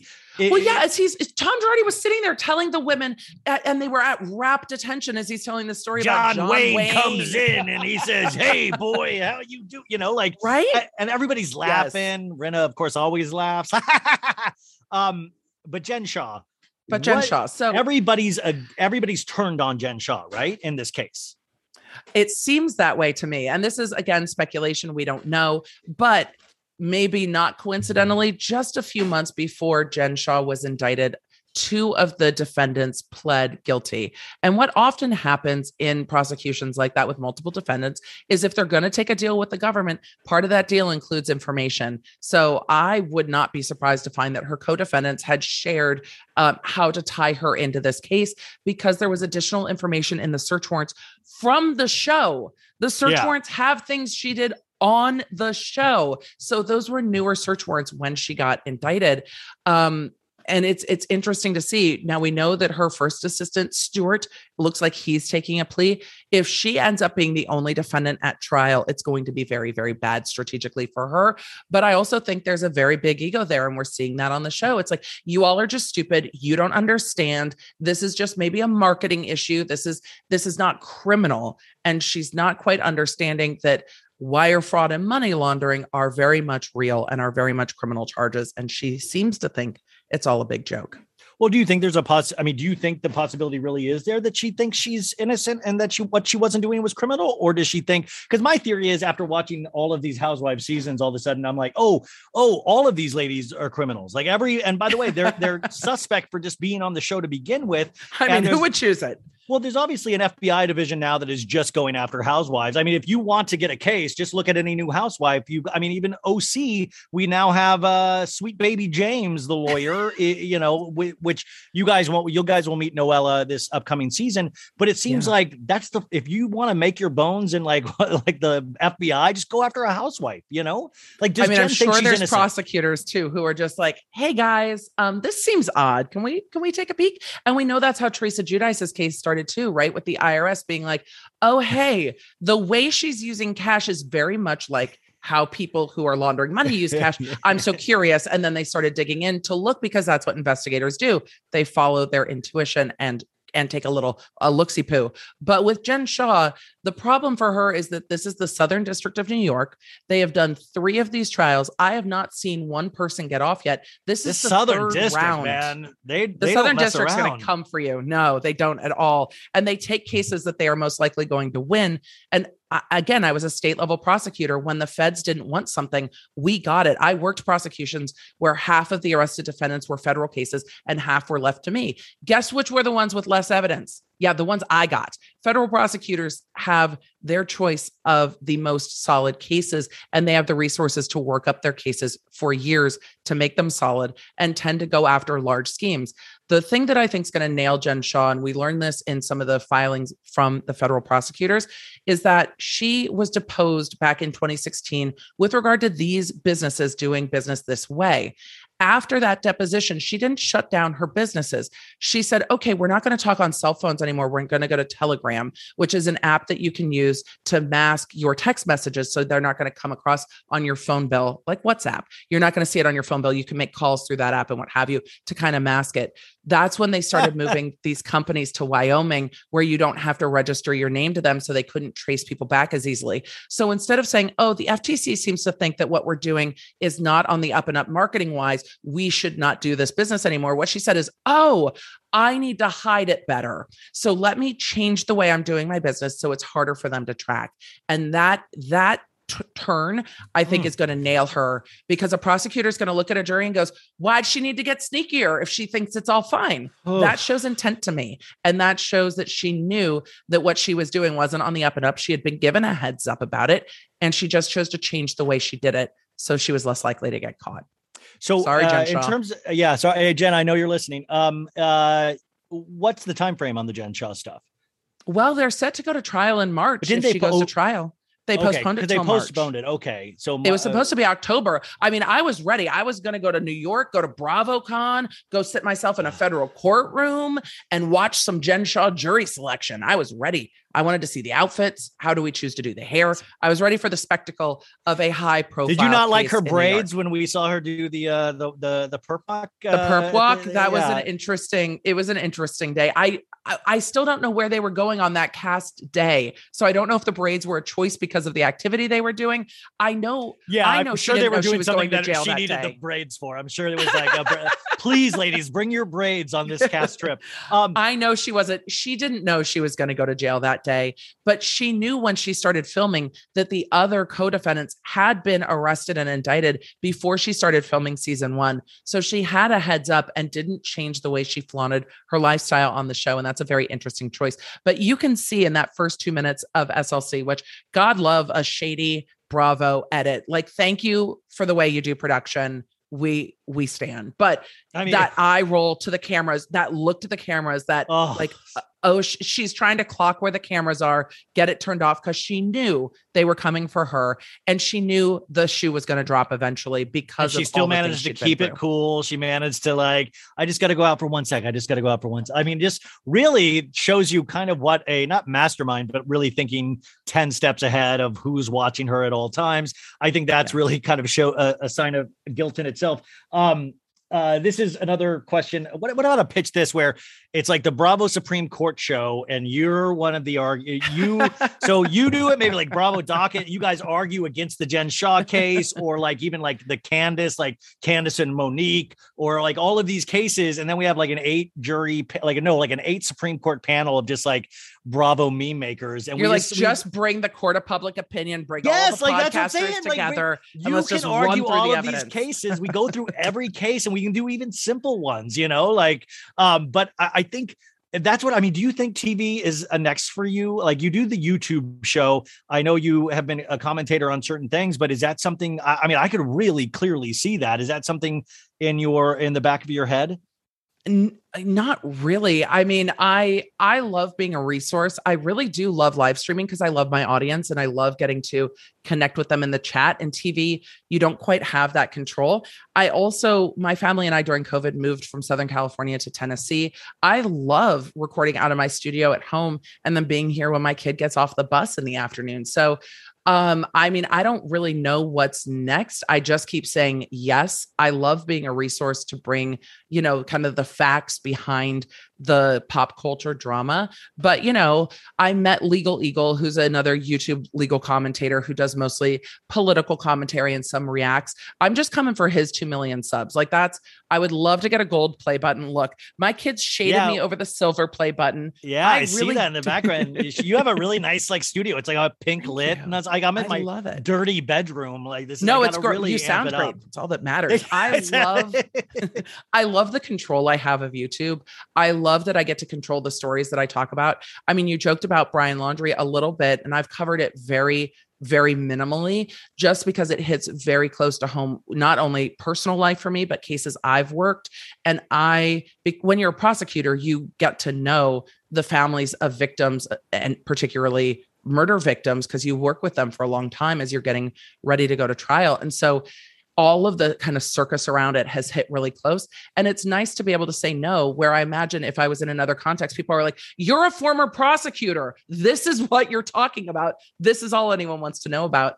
And I like having a little bit of that control. But the Laundrie manhunt is fascinating. The you see today that they brought his dad out to a Florida campsite where they think he might have been, which I was like, why would they bring the dad out? Did he finally kill himself and they have to go identify the remains? Like why did they bring the dad out always to a concern. the campsite? It was very odd that they brought the dad out. The dad hasn't cooperated. I don't know if they tried to get the dad away from the mom out of the house so law enforcement can be like, look, we're never going to find your son if you don't talk to us. If they think that maybe mom's the one driving the decision makers and they needed to split them up, to really have law enforcement walk and talk with dad and be like, look, let's have a real conversation away from the cameras, away from the people outside of your house. Go walk into the woods and really have a come to Jesus with law enforcement saying, we're not going to find your son without your help. And the longer he's gone, the more at risk he is to take his own life. And the more at risk he is that if somebody sees him, that they might kill him, because we've seen the vitriol coming towards the Laundrie family from people outside of their house. And I get the frustration of they are not cooperating with law enforcement, but he's at risk if somebody wants to apprehend him, that they might not do that in a peaceable way, especially if he's up on the Appalachian Trail where people aren't shy about their guns. I mean, I could see somebody running across him and be like, looky, motherfucker, we're done. We're taking you in. Yeah, he resisted. He attacked me. I think there's a lot of concerns there. So I was with my parents last week and I told them, I said, hey, and I know this sounds kind of funny, but I was like, hey, if I ever do something like that's horrible, don't stand up for me. Like, I know parents stand up for their kids, but like, there is a thing of like, you got to like understand that humans do bad things. Like they do bad things. And I know like families try to protect families, but like, I find that just so disgusting that these parents but anyways, it's too deep. No, but it is hard to watch. And I talk to my audience. I'm like, look, if you guys are worried about this stuff, you need to make sure. We talked about the cybersecurity of how hard it would have been for Gabby Petito's family to try to get into her cell phone to find her last known location before her cell phone was turned off when you're an adult, and the things you can do to start having, using something like NordPass or LastPass, where you can say, hey, there's emergency access to my passwords so someone can get into my accounts. All of those accounts geolocate you. But if an adult's missing, law enforcement's generally like, they're an adult. They don't have to check in with their mom and dad every 2 days. So it's interesting trying to figure out how to navigate this digital world and privacy in a time where horrible things still unfortunately happen. But navigating a digital world is one thing, but like when stories like this come out, like, I have all of my friends that are girls that usually end up telling me, oh yeah, I had a boyfriend like that. Oh yeah, I had a boy, like all of these stories come out that this is not unfamiliar to females out there. This is a very familiar territory where, we are, some men are like the number one things that will harm women in this world. And it's just a really horrible, sad thing to witness. I know this is another sad thing to witness, but I noticed you were talking about Josh Duggar. Yes. And not as sad to witness because his chickens are coming home to roost on that. I hope so. But here's another, we talk about families protecting families. I mean, he's harmed his own family. He's harmed his own family. And what are you trying to say? I mean, are you, you trying to save your show? Or are you trying to save your, what, I mean, like, but this guy walks out of the courtroom with his wife and they're both smiling. They're both like, I mean, like, it is so disturbing to watch. And we've seen time and time again that this guy cannot seem to control himself and that jail seems to be the place like somebody like that should be in, It is disturbing to watch. With some of the legal cases, I don't really follow outside of the court documents, everything that's going on. And my audience really helps fill me in on that. I didn't realize when Josh Duggar's being prosecuted in Arkansas for possession of CP and child abuse images. He is facing 2 counts. He just went through a whole bunch of motions. We learned a lot more about this case, but when he was going through his detention hearing, which was like 6 hours long, because I listened to the entire thing. The government did a very thorough job, but it was the longest detention hearing I have ever been present for. Ever.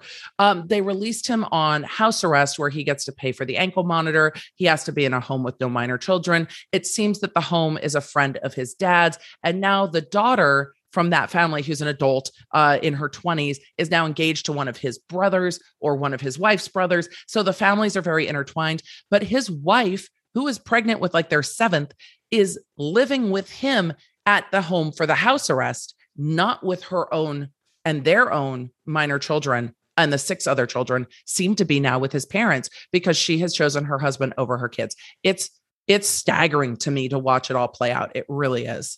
The heart wants what the heart. God, I mean, it's just. I mean, this is a very strange level of like manipulative stand by your man stuff, but the evidence against him that's been presented so far is very strong. Didn't the one investigator say it was the most horrific images he'd ever seen in his career or something of that nature?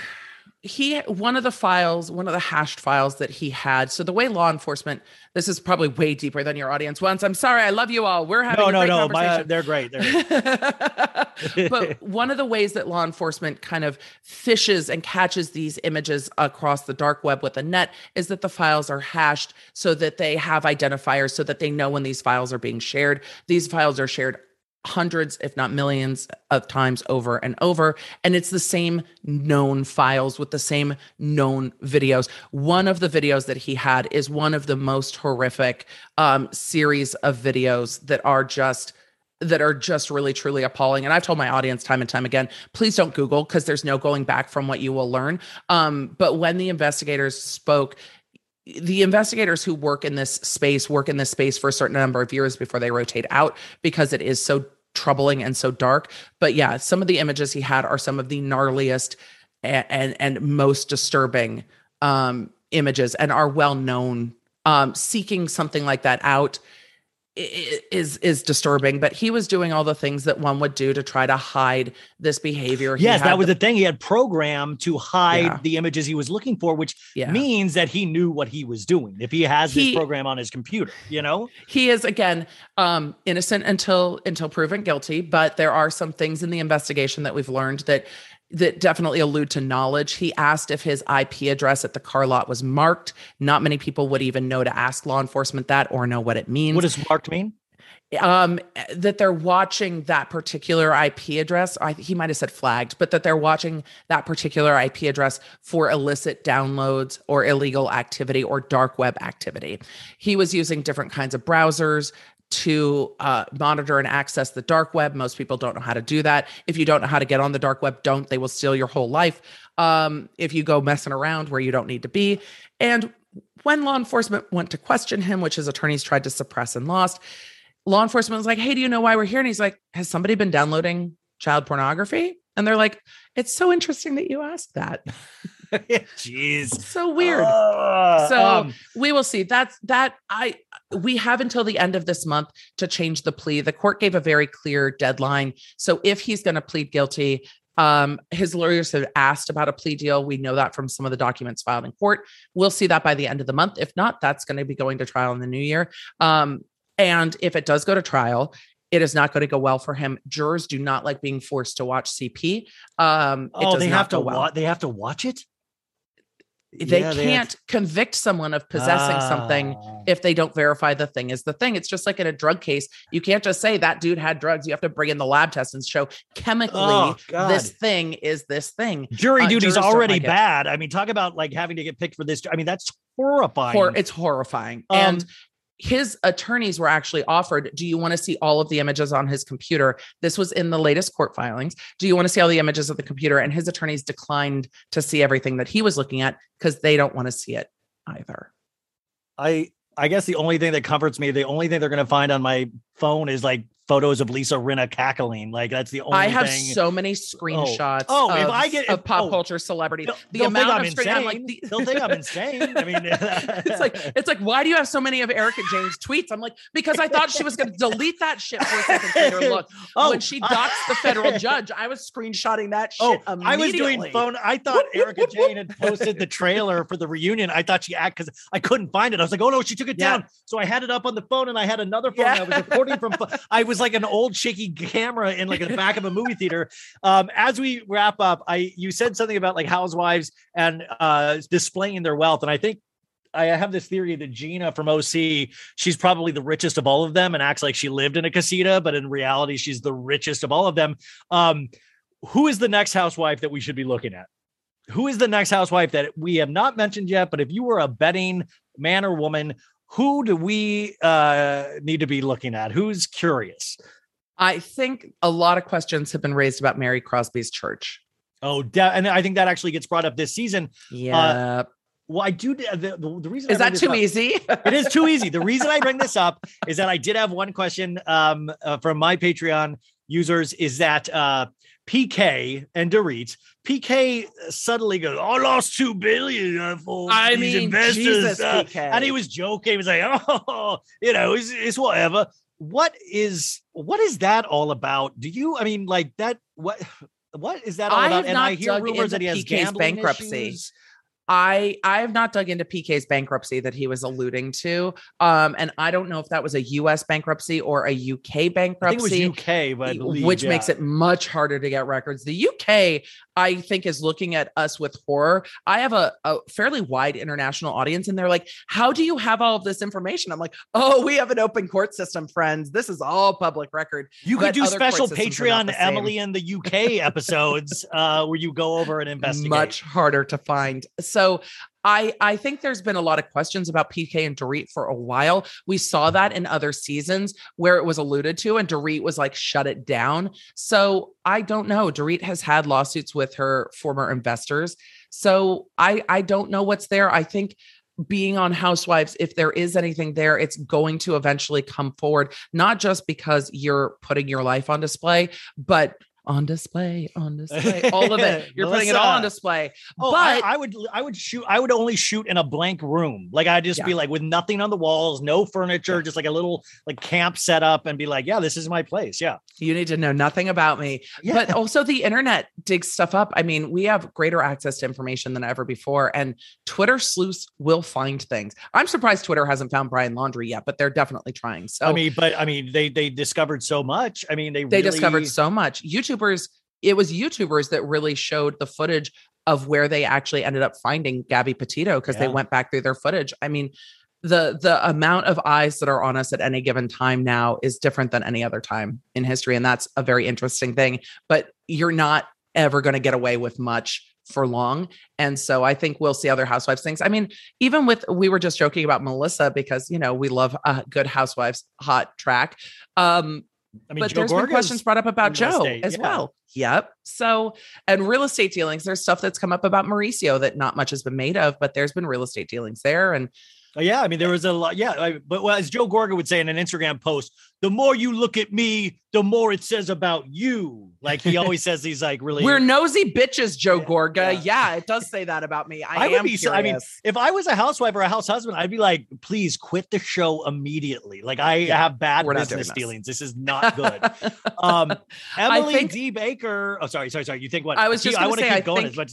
I do too, but I was just going to say that I think the people who choose to do the show now. I mean, first seasons early on when you don't know, it's different. But when you choose to do it now, I think there has to be a certain level of confidence in yourself and in your life that people aren't going to dig or find or look. And that confidence pulls you through being on the show. Is it confidence or ignorance though? Is it, I used to pray to be oblivious as an actor, as an acting team, like as an actor starting in LA, I saw the actors that really made it. And the ones I would coach, their greatest strength was that they were oblivious. They were oblivious that they were bad. And that led them to be able to keep working until they were good. Like if my thing was like, oh my God, I'm horrible, I couldn't keep doing it. I knew I was a horrible singer, so I'm going to stop trying out for musicals. But the obliviousness of some of these ladies, the ego on some of these ladies is what makes them legendary. But at the same time, it also ensures their downfall in the end, that's why these shows have become Shakespearean. Yes. The complete arc, the comedy tragedy arc of Housewives. It really is.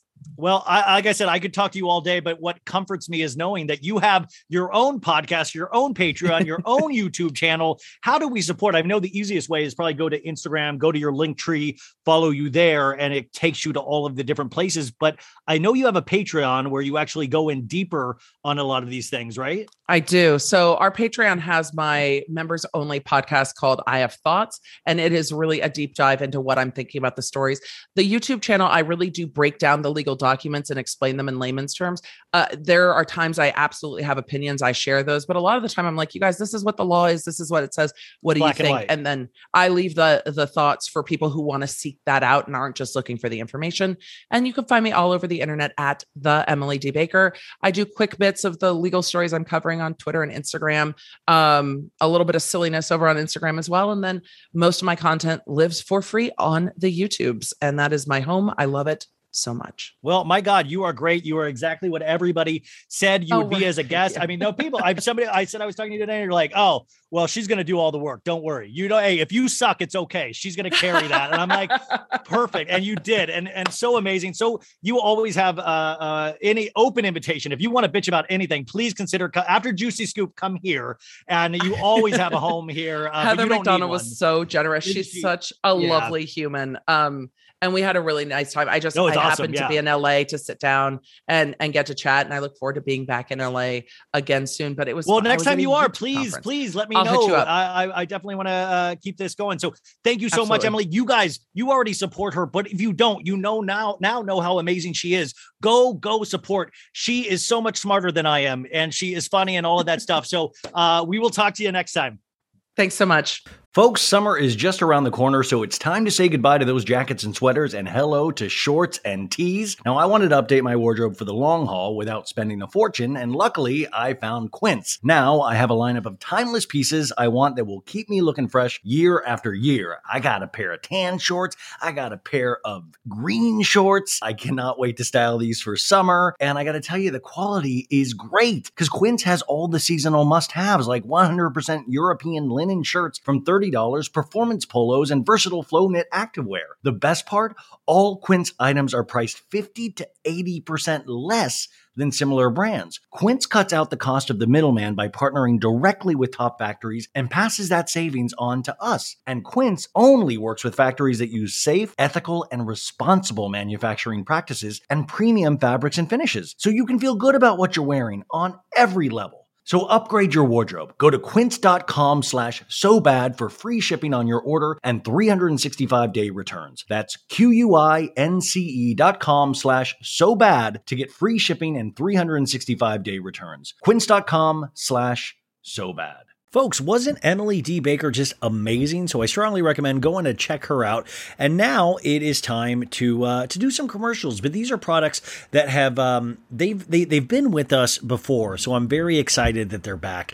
And the first one, of course, is Osea. Now, I have talked about Osea now a couple of times, and I have heard from all of my female friends and some of my male friends that it has been very difficult, and it is difficult to find clean skincare products that are good for your skin and the planet, but also actually give you the results that you want. And I have good news. I think we might have found them in this company, Osea. Now, Osea has been making products that do just that for over 25 years. So when it comes to clean beauty, Osea is the pioneer. And that is so important. They have award-winning cleansers, serums, and face moisturizers, and they're known for creating amazing body products like their fabulous Undaria Algae Body Oil, which is perfect because we often forget to take care of our bodies the way we take care of our faces. I unfortunately have not taken care of either. So it has been a blessing that Osea is in my life. It truly is. My mom is into it. My sister is into it. I have friends into it now, and now I am into it. So Undaria Algae Body Oil, it feels, now this is, I got to tell you, as a guy, I'm trying to explain this to you. It is not greasy or sticky, and I just feel like it feels good on my skin. My female friend says it feels luxurious and rich, and it does absorb really nice into the skin.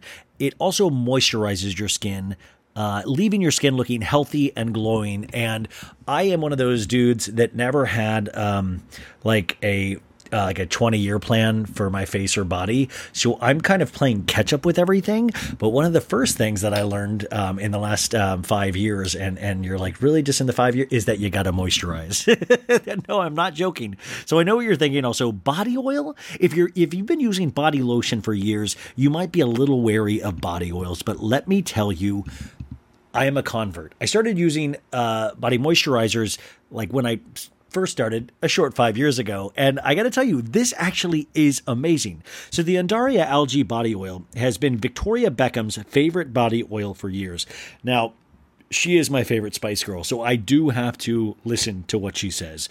But you will be obsessed with it too. So it soaks in easily, it isn't greasy, and it has this really nice citrus smell that instantly, it kind of makes you feel like you were at a spa. I don't know if you guys know, but I used to be a manager at a day spa, and we would those kind of smells really do kind of make you feel like it's relaxing. It is nice. You kind of feel rich. I think that is the word.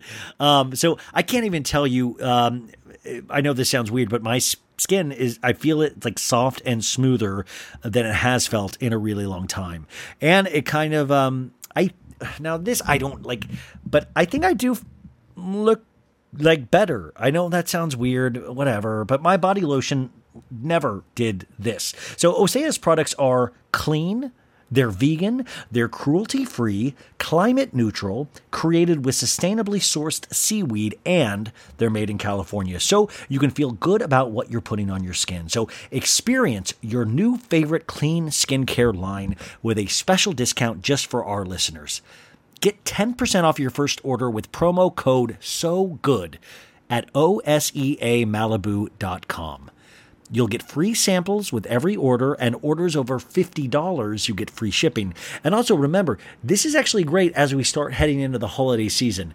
This is like good kind of stocking stuffer stuff too, you know? In fact, I might try to get my mom a couple at a discount. So you're going to want it all. So go to OSEAMalibu.com and use code SOGOOD. And just on a personal note, this is the company I've told you before, but they're one of the companies that wanted to do an onboarding call with me just to walk me through the product. They made sure I had it. They made sure I used it. They made sure I knew what the company was about, that it is female founded and run. And that kind of stuff really, it really kind of like sat well with me. I was like, wow, they really do care about their product. That means a lot, I think. You know, like when I tell people about my product, I take pride in it. And these people really take pride in their product. And I think that actually is something to always pay attention to. And it's one of the only companies that use my product code as so good instead of so bad. And I think that's great because it is so good. So check that out, you guys. And of course, my next one is Boll and Branch. And I got to tell you, so they sent me my Boll and Branch sheets, beautiful gray. They are so soft where I was like, this is such a noticeable difference than my Amazon sheets. And, cause I don't really know, I'm a dude. I don't really know a lot about this stuff. And these are so nice. And I got to tell you, now I've had them for a couple of months, and they feel even better after I wash them. I know this sounds disgusting, but I was like, I don't know if I want to wash them because they feel so good. And I thought, like, you know, when you wash a t-shirt or something and it kind of like looks gross, you know, like, and it doesn't. These get softer and softer. And I think that is so amazing. This kind of stuff makes me remember this company in the long run. And when I get new sheets from here on out, I'm going to get them from Boll and Branch. It is huge. So the little things we all do, Boll and Branch says, add up to the legacy we leave behind. And Boll and Branch was started by a husband and wife team that wanted to create a textile company that cared about the details that would make their products last. And you will definitely feel the difference in their best-selling, beautifully crafted signature sheets, which is what I have. So the difference between Boll and Branch sheets and my Amazon sheets, I mean, there's not even a comparison. Like, I feel like a grown-up with these sheets, but also a grown-up that is about to have the sleep of his dang life. They're soft but firm. They have a softness. They're smooth. It's just really nice. So experience the uncompromising comfort with the best-selling 100% organic cotton signature hemmed sheets. Oh my gosh, I have to remember these details. I was just talking to a friend about Boll and Branch sheets. I'm not even, this is not made up. And she asked me what it was made out of, and I didn't have my script in front of me, but it's organic cotton. So organic cotton is, I got to text her. So this cloud weight, super soft sateen weave gets softer with every wash. I told you it did. So crafted to the highest standards and attention to detail from sourcing to packaging. The perfect balance of weight and breathability to pamper warm or cool sleepers through any season. Now get this, give your bed the White House treatment with sheets that 3 presidents have fallen in love with. I hope they were good presidents.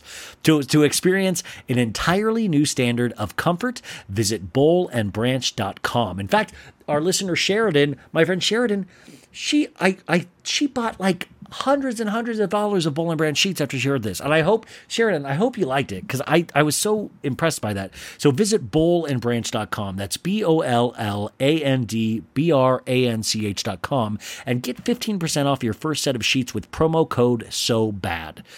SOBAD, SOBAD. That's BOLLandbranch.com. Promo code SOBAD. And guys, now back to our show, and we're getting a supersized episode for you today. Vanderpump Rules solo recap, season 9, episode 2. Here we go.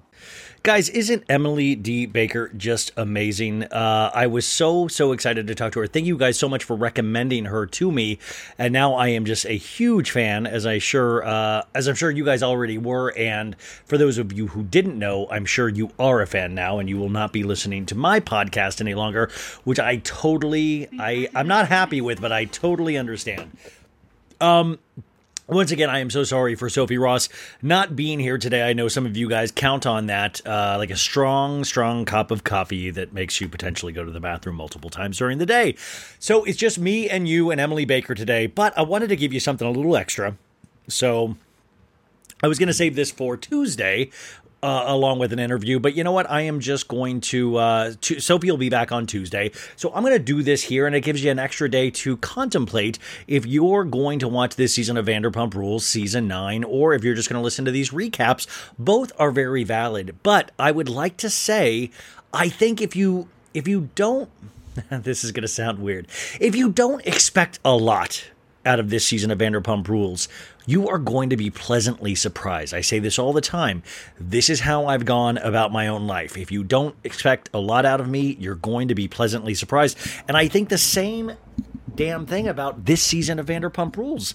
There are so many great moments. I was watching it for a second time, and I was laughing. It was it has that Summer House vibe. Like, nobody is cheating on each other. No, they are all well known at this point. You don't have that same magic.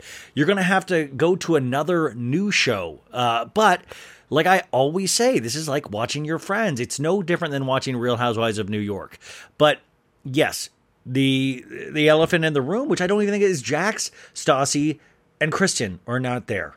And guess what? Even if they were there, it would not be any different. I'm telling you, it would have the same ratings. I'm telling you, trust me, I am a professional in nothing but this.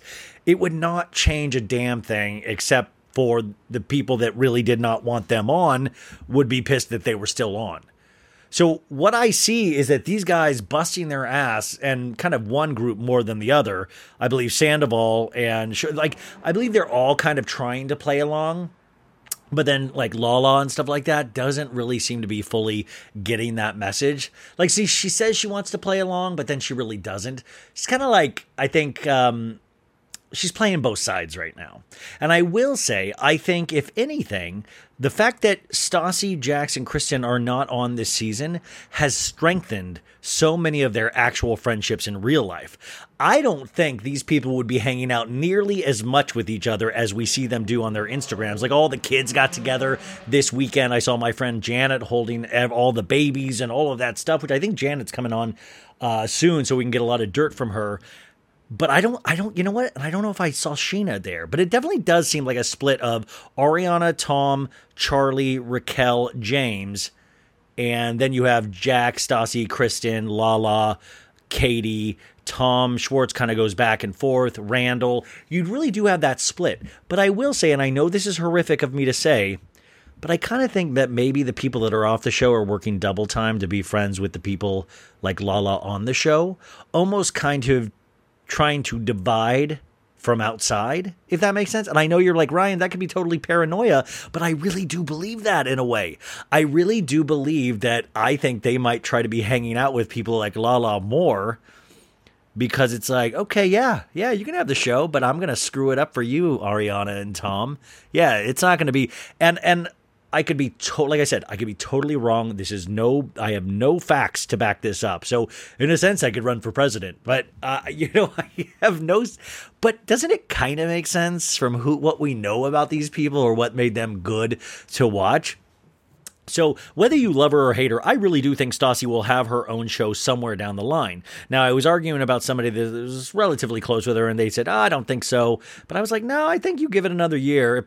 I don't think it's going to be on Bravo, but I could see it. And also, I just think it is, I guess I don't know. I am fighting for this show. I really am. I want this show to succeed, and it's not because I dislike Stassi, Jax, or Chris. I mean, you know how I feel about Jax. That's never going to change, I don't think. But I'm almost kind of fighting for its survival because I really do I love this show, and I want to believe that there's a way you can make a show work. And I always think that's through just the characters themselves. Now, what we're seeing, I believe, on this season is these characters on steroids.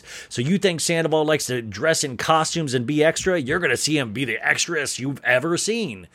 You think Lala likes to get at you like a muzzled dog, as she tries to call? You're going to see a lot of that. If you think Sheena is really loving her baby and herself and her guy Breck, you're going to see so much of that. So I believe they are throwing everything at the wall and seeing what sticks. Now, what I loved about this episode is that you had this amazing couple of moments with Charlie Burnett, second season Charlie, that I thought that is what I want to explore. That is what I want to see more of. That is magic right there because it is real. I want to know her boyfriend now. I want to know about Barstow more. And if you guys watch the episode, we'll get to the part if you didn't watch the episode. But I want to remind everybody, if you want to know more about Charlie's food issues, I did an interview with Charlie a little bit over a year ago, I think. And it's one of the best interviews I've ever done. Not because of me, but because of her.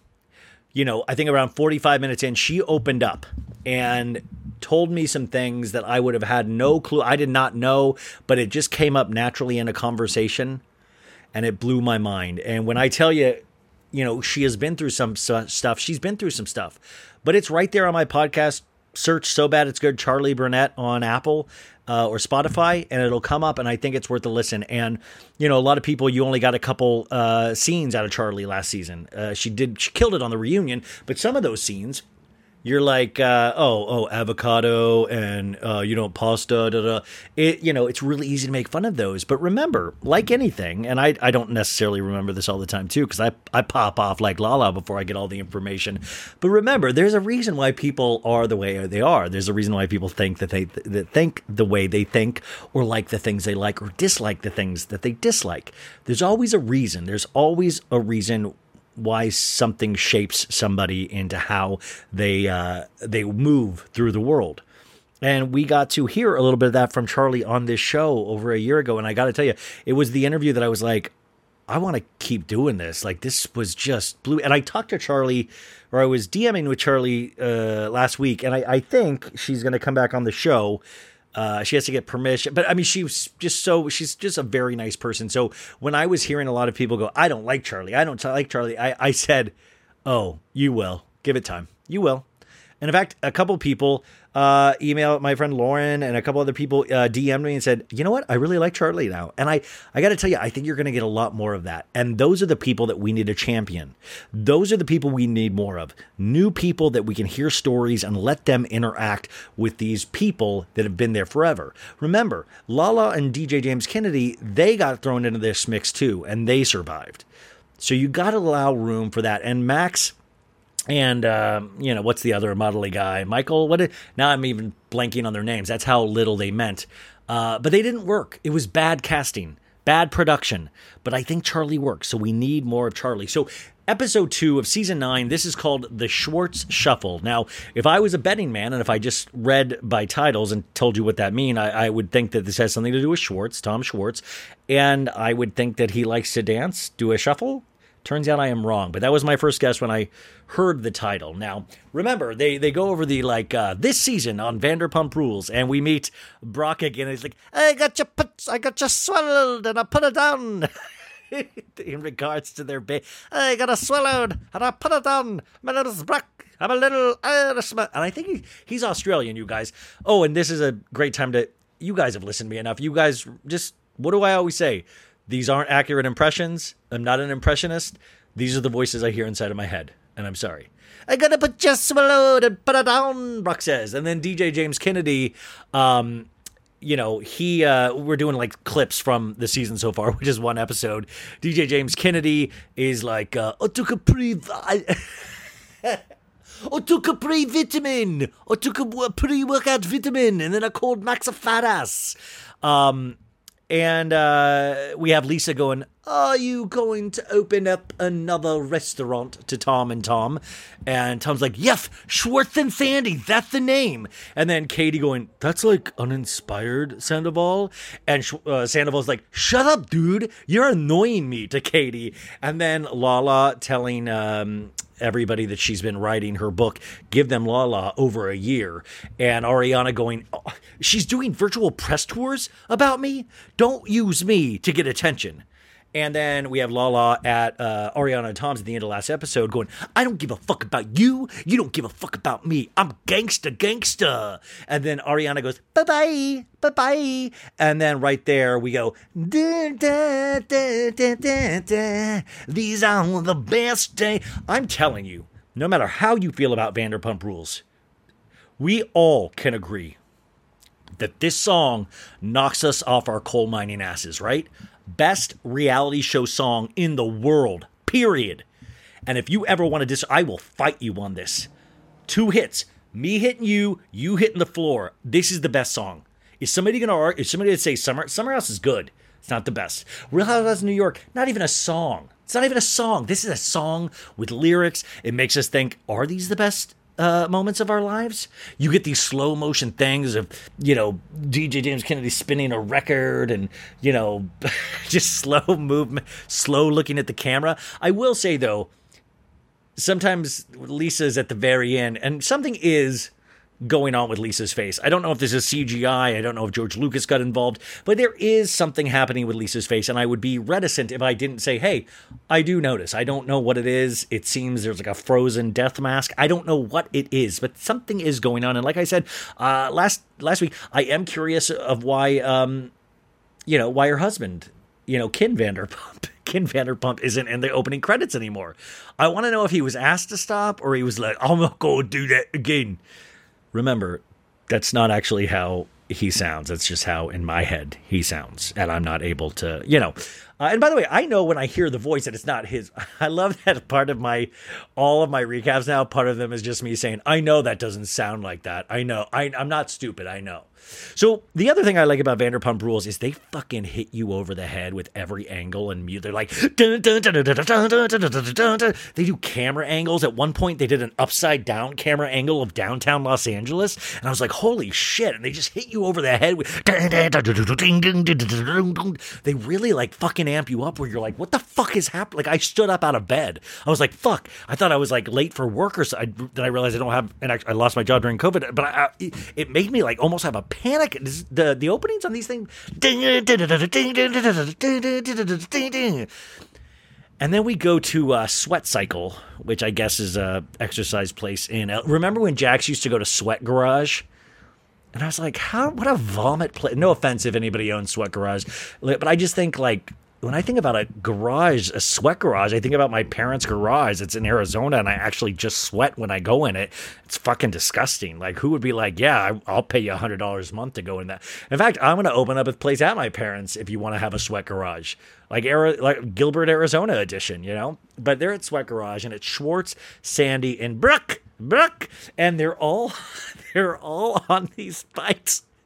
And Brock is like, hey, get that rhythm, baby. Get that rhythm.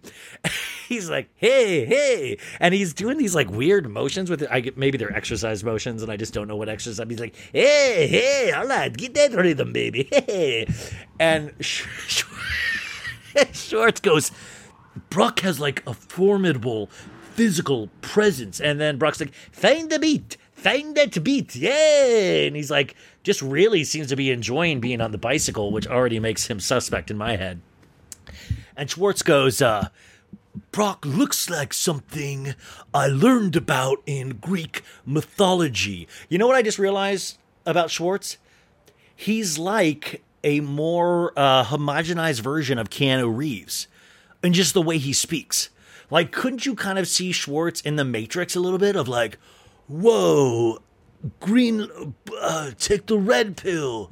Oh, man. Like, it's a little like that. And Brock lets us know that I definitely enjoy a variety of things in terms of exercise. Throwing, cycling, athletic training, CrossFit. If it involves exercise, if you've heard it, I've trained it. And athletic training, isn't that like cycling?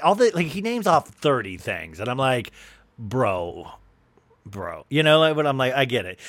And Schwartz looks like he's gonna die, which actually reminded me, and this is kind of dark. Remember when Sheena was married to Shah, and Shah was like that season where he was on pills and he'd gained a bunch of weight, and they went over to Sandoval and Ariana came over to his place and they taught him how to take better care of himself, like how to make egg whites.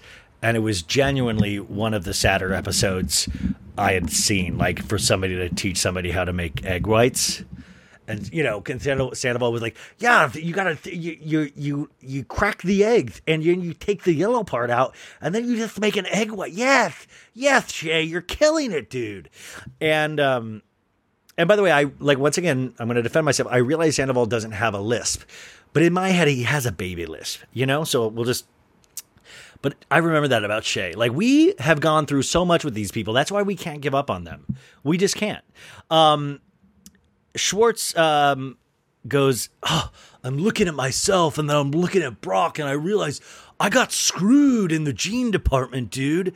And then they're all laying down after the workout, and Brock is like, how are those legs doing? They got a little bit of a jelly legs? And Schwartz is like, those things, your thighs are like ham hocks. The problem with those big, beautiful legs, Brock, is that it manipulates their perspective, so no matter how big your junk is, it's going to look small in comparison. Now, you guys, last Tuesday when this episode first aired, I got a bunch of tweets before I had watched it, and they said, oh, Ryan, thick thigh, or like they were talking about thick thigh, and I thought all of a sudden I was getting bullied online, and then I realized this was about Brock when I watched it. But if you guys have been listening to the podcast for a while, you guys do know that I am a part of the Thick Thigh Society. I have thick thighs, I cannot lie, and I've always been ashamed of my thick thighs, and they're just super muscular. If we ever do a live show, we'll do like a kissing booth, but just where people can feel my thighs.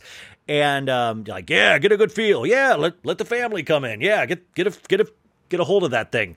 But I've always said that, you guys. I have such big thighs that it does make my penis look smaller. So you guys, I was under the impression that I had a very, very small penis. Like, no, and this is private between you and the other 10,000 people, but the thing is, it's not that. It's just that my thighs are really big. I have a decent to average size penis. But all this time, because I was comparing it, if you gave me little baby legs, like DJ James Kennedy baby legs, I would be fucking John Holmes. I would be like Mr. Porn Dude. I would be like, who's that guy with a huge dong? Well, that's the bad boy of podcasting, Ryan Bailey. So that's like sometimes when I'm just like, God, God couldn't give it to me all, Gave me a great voice, beautiful blue eyes, the ability to think for myself, but huge thighs, huge muscular thighs. And so imagine my surprise when I found out I had a decent sized dong. Like it was like a good, it was like a great thing to know, but then also it's bittersweet, Because also, I went through a good portion of my life thinking that I had a very small dong. And I'm glad I'm glad I could share that. This feels good to get off my chest anyway. So Brock is part of this thick thighs group that we have going. It's me, him, Corey Gamble, Kris Jenner's boy toy. And there's a lot but thick thigh people, it just sucks in LA too, because LA girls are all into the little skinny pinhead dudes. Like, if you look like you're about to die, they're like, that is so hot. Like, if you look like you can bear, like, those legs don't even look like they could hold a torso. Girls are like, oh, yes. Oh, yes. But it's like the thick, I don't know. So, like, justice for thick thighs. That's all I'm saying. Justice for thick thighs. And also, just realize, I hate to say that Schwartz is right about anything, but this was a revelation of, like, you're right. That's what I've always said. The perspective is wrong. Like, if Matisse or one of those fancy painters were to paint my junk, they would point out the perspective is wrong, And I think that's just something that I wish. And this, I feel like this should have been part of the sex talk Bill Bailey talked to me about. Of, like, not only sex, but also, boy, I notice your legs are thicker thighs. I'd like to speak to you about your penis size. Like, we never had conversations like that. And that's why if I ever do have a son, one of the first things I'm going to tell him from year one, up until he, hits puberty. We'll see what happens. Do you think that ever happens either? Of like, never mind. That's too. Never mind. They're not all. They're just thoughts. I'm not going to say that thought though, because I'm growing up. And so Schwartz is like, the thigh to junk ratio. It's been on my mind for a long time. He's doing this to a talking head, and there's a flashback of Katie going, "Bubba, you got a small wiener," and Schwartz going, "What? No."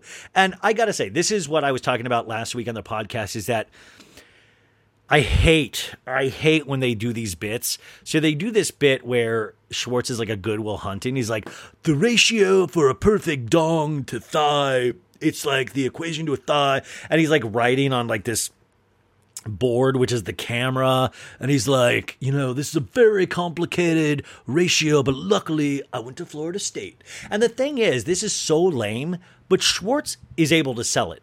Schwartz is actually a very funny dude that knows he's a very funny dude, and he plays shy and all that stuff, but he knows where the joke is. I'm telling you, this dude is very comfortable in front of a camera. He knows what he's doing, and I believe that line was completely written for him, but he knows how to sell it. He really, really is good.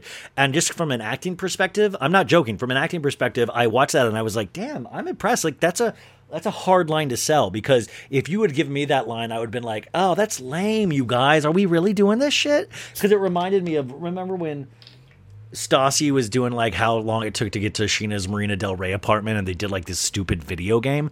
I hate bits like that. Like, we don't want bits like that. Give us reality. Give us the stuff between the characters. That's where the magic lives. I don't need fucking special effects and like, ooh, who did the graphics on that, So Brock goes, I've heard you've been having little problems with your new bar, Tom and Tom. And Schwartz says, well, yeah, like, the name. And Brock's like, what's the name? And Sandoval's like, Schwartz and Sandy's. And Brock in a talking head goes, it's trash. It's it's trash. It's trash. That name's trash. Personally, I'd work on it. Come on, boys. And he's, remember, in that gold lame Bee Gees suit, he's trying to look like Aquaman. He's trying to look like Jason Momoa, but he looks like Randy Momoa. Jason's like, Jason's older brother, Randy. Hey, my name is Randy Momoa. So Schwartz goes, don't worry about Katie for now, Sandoval, but I do want her to work with us. And Brock goes, you have to respect Sandoval, that's your business partner. Schwartz, that's his missus, bro. And Sandoval goes, bro, you have to understand where I'm coming from. This is our last, these are our last names. And I'm talking about, and what, you and me, you have two people. Like, it's a celebration of us two. Schwartz, it's a celebration of two people meeting on Craigslist, getting together, having a loving, strong relationship where we inspire each other. We make each other better, Schwartz. And this is when I was like, if I would have been producing it, I'd have been like, love lift us up where we belong, where the world is now. Because it is like this really, first off, I forgot that they met on Craigslist. Like, that is, what a ringing endorsement for Craigslist. Like, what if I'm going to put on an ad, looking for my Schwartz, please inquire within. So then Sandoval keeps going. He's like, we inspire each other. We make each other better. Like the motorcycle sidecar, the matching suits. Lisa's been inspired by that and having us become partners with her. This is what inspires me. I don't need someone like Katie coming in and fake working or something who just built Legos the entire pandemic. And Schwartz goes, oh, come on, bro. No. She did more than that, but don't worry about that, bro. And Schwartz in a talking head goes, it was, bro, it was like me at first that said the name was uninspired. That wasn't Katie. And then in a flashback, we see him saying that the name was uninspired to somebody. And Schwartz goes, I'm sorry for my sins, dude, in a talking head. And Sandoval goes, dude, I'm having second thought about having Katie work with us, doing it with us, man. And then we cut to music's like really hyper again. It's like 1, 2, 1, 2, 2, 1. That's the lyrics to this like imaginary song that they play. 1, 2, 1, 2, 2, 1, 2, 1. Gotta get away. I'm the inner music between scenes. And we see Ariana with the bottle of Vanderpump Rosé coming up to a restaurant. She gets seated, and then Lisa comes in. Ariana, there you are, Lisa says to Ariana. And Ariana's like, oh, so good to see you, Lisa. And then Lisa takes a look at the Vanderpump Rosé and is like, oh, are they selling this shit here? No, she says, do they sell this here? And Ariana goes, no, I brought it from Costco. No, she didn't. She said I brought it. And Lisa goes, I looked at buying this place, but the kitchen wasn't big enough. And I'm like, I've eaten what you've cooked it, sir. The kitchen is plenty. And Lisa goes, waiter, bring a straw for my Vanderpump Rosé. Ariana in her talking head says, back when Lisa was my boss, I never thought we would be getting lunch together. She understands my anxiety, my mental health, because she's been there. That is true. Remember, Lisa's brother killed himself. Her mother passed away. She has gone through a lot in these past couple of years. And Ariana's like, oh my God, Sandoval was so happy that you and Ken were supportive of their new place. And she goes, Tom cried telling me that you were supportive, which is just like, where's that scene, man? I love when Sandoval cries. Like, and I wonder if Sandoval's a little jealous because DJ James Kennedy cries now, but Tom used to be the crier. Like, I would tear up sometimes, but I'm a huge Sandoval fan. I just am. Like I am. I really like. I always say I love people that are unabashedly passionate about things in life because that's not me. But I love it. I admire it. I look up to it. And Lisa goes, "Of course, I was supportive. Of course." And Ariana's like, "Yeah, it's like the bird leaving the nest." And she goes, "Do you guys, you and Katie, want to be involved?" And Lisa says, Ariana said, well, yeah, first, but then I realized it was very serious for the guys, and I don't want to get involved in that, but Katie still wants to. And Lisa goes, I heard you're refinancing your house. And they're talking about taking a loan against the equity in the house. And then Ariana was like, yeah, but it doesn't affect me at all. Because Tom would have to, Tom would be just paying it out of his portion of the house. And Lisa in her talking head goes, I don't understand what the concept of putting your house up as collateral is. And Ariana in her talking head says, my fiduciary financial responsibility would remain intact.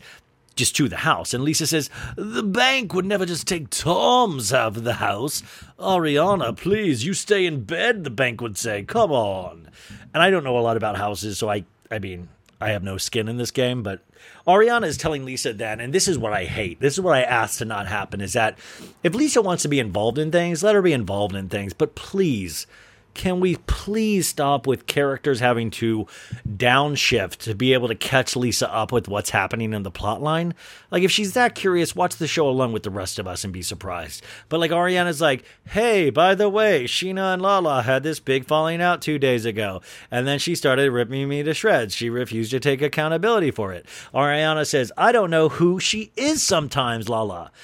And then she said, Lala even said, next time I'll point my rage at Charlie because she seems like a bitch who can take it. And Lisa's like, she said that. And then Lisa goes, and now you're going on a trip with her. And Ariana says, it'll be fine. And then we get a new scene. And we're at Tom and Ariana's house. And DJ James Kennedy rings the doorbell. And Tom is like, do you want a mini latte? And I gotta say, he's really all about making lattes, because remember, he had that latte station in their bedroom last week, and it's not just making the latte. Then we see him like putting like cinnamon on it, like gussying it up. Like, the dude is so extra, but like, I would love to be on the receiving side of his extraness, you know? Like, I want like sprinkles in my mini latte. Like, I'm just like, he's like, I'm just not like that. I just fucking hope it hits the glass, you know? And like, usually it doesn't. It spills over the counter or myself. And he's just fucking all about it. It's amazing. So James Kennedy's like, I can't believe I'm popping the question to Raquel. So he's asking Raquel to marry him, you guys. And Sandoval says, yeah, so fun for me to plan. You know, we got the food truck, we got the drink truck, we got the fire dancers, we got the hula hoopers, the fireworks. I'm just getting off on planning this. It is so fun. And James in a talking head says, Ariana's never going to let him propose to her, so he's really getting off on this. Man, I love DJ James Kennedy just fucking being brutal. Ariana's never going to let him propose to her, so he's really getting off on this. And James says, I know Raquel cherishes her memories of Coachella, so we're recreating it since it didn't happen the last 2 years. And then DJ James Kennedy's like, I thought, what's the most romantical place in the world? And then I said, I got it, the rave tent at Coachella. And I don't know which rave tent at Coachella they were in, but it's definitely not any of the rave tents I've been in at Coachella. I've been there 13 years, like 13 different Coachellas. And the rave tents I remember is like you have people just sweating all, like, I don't know how raves will fucking happen again with like COVID and shit like that. It was just people sweating on top of each other. Literally, like, people were just projectile vomiting most of the time. And I love DJs like, this is love. Yeah, this is romance. I mean, I've seen some gnarly shit, like gnarly shit. I've seen gnarly shit at 2 p.m. in the afternoon in a rave tent. So I love that this to him is like, this is love. Yeah.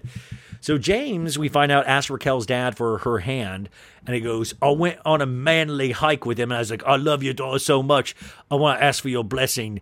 And he kind of made a joke like, you know, I can just throw you over this hill right now and just be done with you.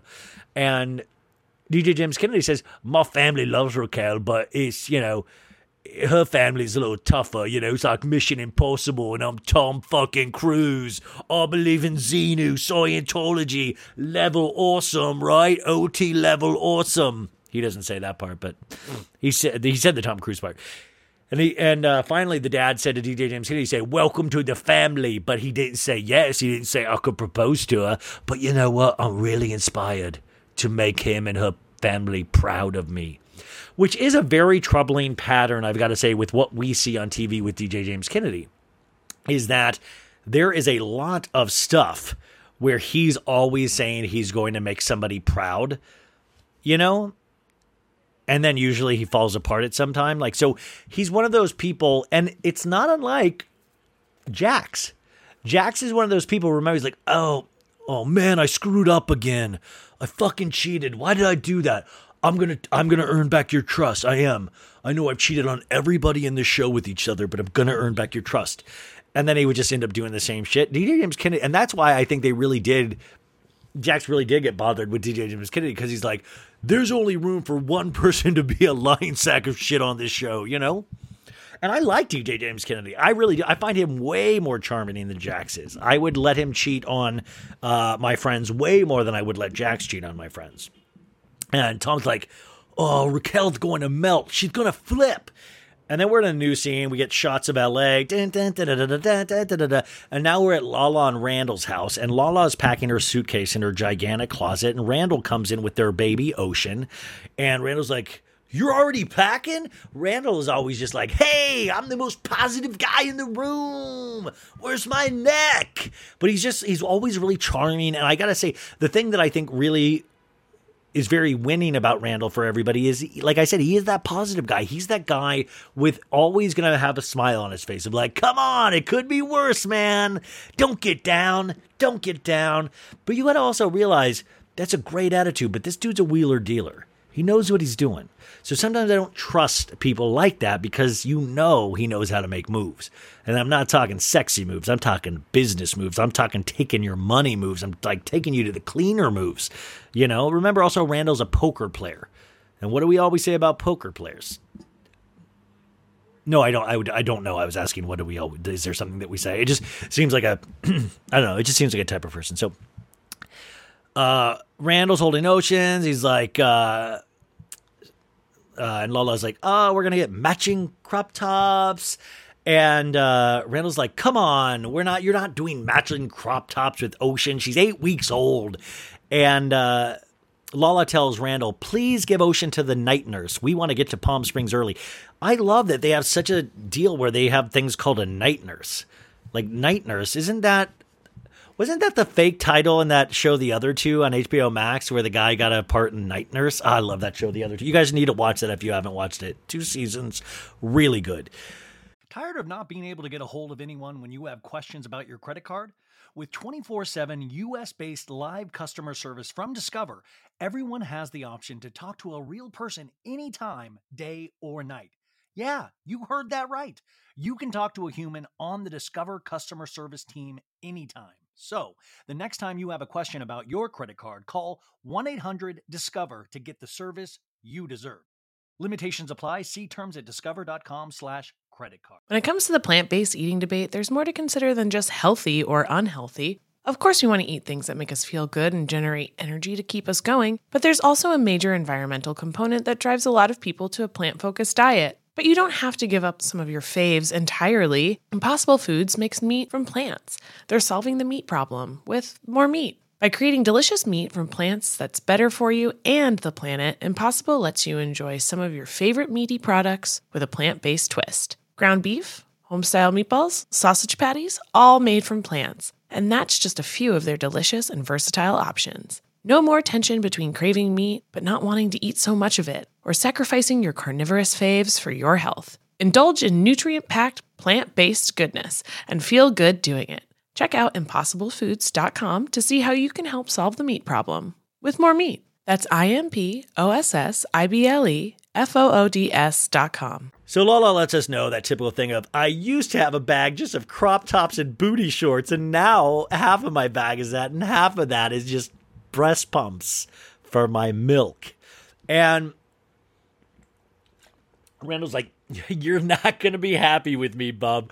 Guess who has a sensor on her swimsuit that we bought at Target? You do. And Lala's like, you know why I'm mad about this? That was your fault. You just walked out of the store and we did self-checkout, babe. And he's like, oh, I guess I did. And that's how he gets out of everything. He's just smiling. Like, guys or ladies, imagine every time you did something wrong, you went, I did do that. Oh my God. I'm sorry. Just laughed and smiled. I think you would get out of so much shit. Just laugh and so I don't know what I was thinking. That's crazy. Oh man. Well, you live and you learn, right? You live and you learn. So Lala says, Rand, tomorrow I'm going to find out if I'm on the New York Times bestseller list because her book, Give Them Lala, is out around this time. Now, that's like a big deal, man. I even knew about the New York Times bestseller list when I was a kid. And there are so many reality show books now that I just imagine it is very hard to get on the New York Times bestseller list. And I believe Stassi did it because she was one of the first books. What was it? Next Level Basic or Basic Level Bitch or like Ghost Basic? Or I was like a basic something like I Love Ranch and Game of Thrones or something. And I think she made the New York Times bestseller list, but there are so many reality show books. And I thought Lala's book was good. I listened to the audiobook. It was fun. It's like I would genuinely listen to an audiobook from anybody on Vanderpump Rules. But she's very early in her life. I would almost rather her have a book 10 years from now and talk about the experience of getting off of a reality show and living this life that she has and raising her daughter as it gets older. To me, that's the fascinating part I would love to see because I feel like we've seen a lot of her life on TV. But regardless, I enjoyed the audiobook.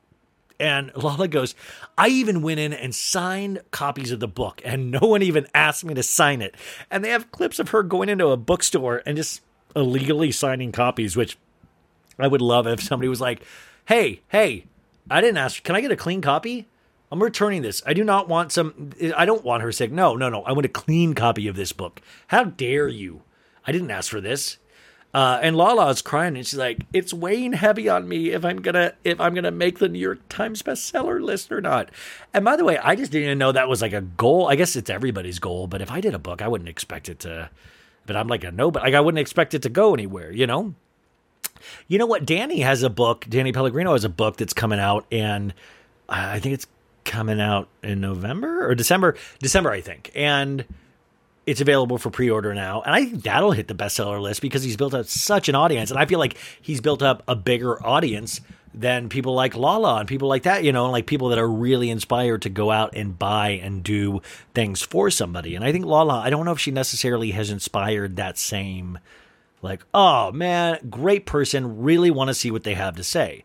Like, we love Lala for her actions. We've never loved Lala yet for the written word, and that's not to say we won't love Lala for that in the future. But like, I think with like people like Danny, you're like, oh, I really love the way he thinks. I would love to see what his essays are about, that kind of thing, And Rand, being Rand, goes, Lala, you wrote a book, and that's hard shit, man. If you made a list or you didn't make a list, that's going to take away the actual accomplishment, and you'll rob yourself of that. And he goes, I watched you write that book for 9 months. And Lala says, well, it was actually longer than that. And Lala says, I'm black and white, and I don't do well with gray. But I got to tell you, Rand, Ariana and I think we're gray right now. And he's like, why? Well, because on a podcast, I was like, why are you tripping? And I was like, talking shit. And she was like, screaming at me at this party. And then I tell you what, Rand, Charlie was chiming in, and I had to get the fuck out of there. The only thing that kept me from drowning Ariana in her own body of water was my kid at home. And Randall goes, well, I'm really scared.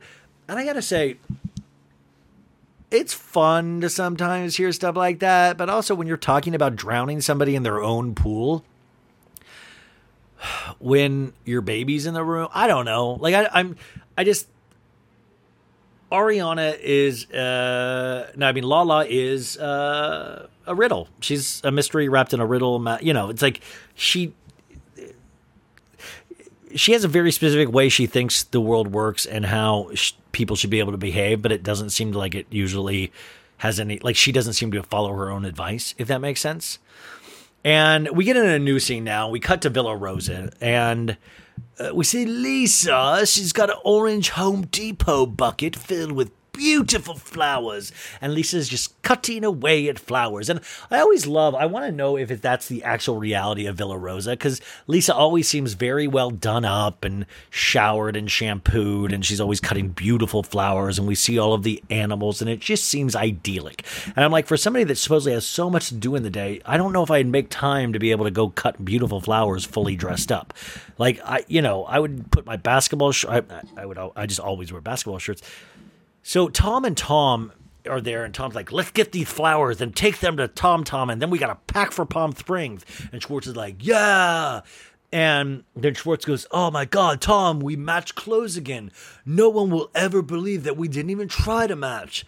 And then Lisa goes, you have to take all the flower boxes to Tom, and you're just going to put it right on the bar. And I'm sorry, you're not going to get me to fucking believe that Tom and Tom, the part owners of Tom, they are charged with having to, like, I'm going to need you to come up and get some flower boxes for Tom. Like, I just feel like they would make somebody else do that, Like, it almost seems, and go with me on this might be hard to hear.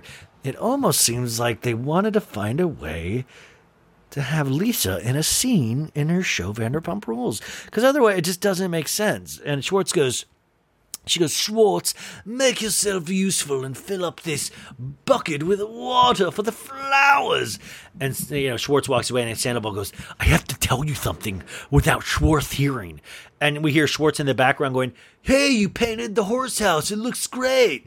And then Sandoval's like, Lisa, I'm going to violate my trust with DJ James Kennedy.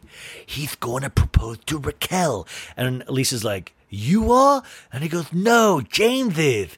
And Lisa in a talking head goes, Raquel deserves the best, and I hope he can come up to that place of the best. Schwartz comes back, and he's like, if I was reincarnated, Lisa, I would want to come back as a turtle at Villa Rosa. And Lisa goes, hey, that's ambitious. And then Tom's like, I would like to come back at your horse. And then Schwartz is like, so Lisa can ride you. And then it's like, yeah, bro, high five, down low, too slow. And then it's almost like Bill and Ted's Excellent Adventure, like, I feel like they should be doing air guitar. But remember, we've always had that joke where Lisa had that like partially nude photograph in her house. And then Schwartz would always be like, oh, I want to whack off to that photo of Lisa nude. Lisa does have a decent, but I've always thought Lisa's very attractive, you know? Lisa asks, well, are your ladies supportive of your new business? And Sandoval says, there's a little thing with Katie, and, you know, she told us our names were uninspired. And Lisa goes, spit it out. What's the name? And Sandoval goes, Schwartz and Fandies. And Lisa goes, I'm passionate about names, but that name, not so much. That's such a bad. Lisa goes, Lisa says, why are you making that face, Schwartz? And Schwartz goes, uninspired. Like, I know Sandoval thinks Katie said that, but those were my words, I think. I asked Katie to paint the seeds of doubt. And Sandoval in a Talking Dead says, I'm not thrilled that he had Katie plant the seeds of doubt. And Sandoval says, you don't have Katie Maloney come after me. You have Lisa say she doesn't like the name because I have much respect for Lisa. You know? And Lisa says, Schwartz, why are you such a pussy? And she really does. That's the end of that scene. And then in a new scene, we're at, James and Raquel's apartment, and James is showing Graham his dog, the ring. He's like, you want to see something, Graham? Look at this ring. You think she's going to say yes? And I'm like, oh my God, he's a dog. He's not literally going to answer you, DJ. And he's packing, and Raquel comes in, and Raquel's like, hello, James. And then James is like, it got really hot in here when you came in. And then we're in a new scene. Ariana and Tom are packing their Coachella clothes, and Ariana's like, I'm bringing a fanny pack. That's very music festival. And Tom's like, I'm bringing nipple clamps and 8 pieces of luggage with lightsabers. Then we're in a new scene, and Charlie is talking to Lisa. And Lisa's like, you're leaving? And she's like, yes, Lisa, I got off brunch. And she's like, I heard you're going to Palm Springs with them. And she's like, yes, I hope I can relax and have a chill weekend. And then Lisa goes, the only thing relaxed about that group is their morals. Be careful. Get ready. And I got to tell you, this scene, I can almost guarantee you was filmed after they had shot the entire Palm Springs vacation. This is like what you call a pickup shot, and you're like, oh, it's supposed to be reality, but it's like supposed to bridge the scene to the scene, so there's information, so Lisa's like able to be like, oh, interesting, you're going to Palm Springs, well, be careful, I know how crazy they can get. So they did this. I was in a scene at Vanderpump Rules a couple seasons ago, and Lara Marie Shaynols from Sexy Unique podcast was in there with us, and it was when they were all in Cabo, and it was like supposedly Tom had just opened, and there was a line down to Motherlode, but they did a shot of like me and Richardson and Lisa and Laura, and that was just with us in the restaurant by ourselves at 5 p.m. and we had mic packs on, and they said, yeah, this is just like, this is what you say that you love this spicy vegan pasta or some shit. And Lisa came and did 2 takes and was gone, and this is exactly, I could almost guarantee you this is what that scene is. Everybody's on their way, and then we go to Sheena and Brock's apartment, and Sheena's like, my mom got summer all-new Palm Springs wardrobe, and Brock's like, she's gonna vomit on it in 10 minutes. She's gonna vomit all over it.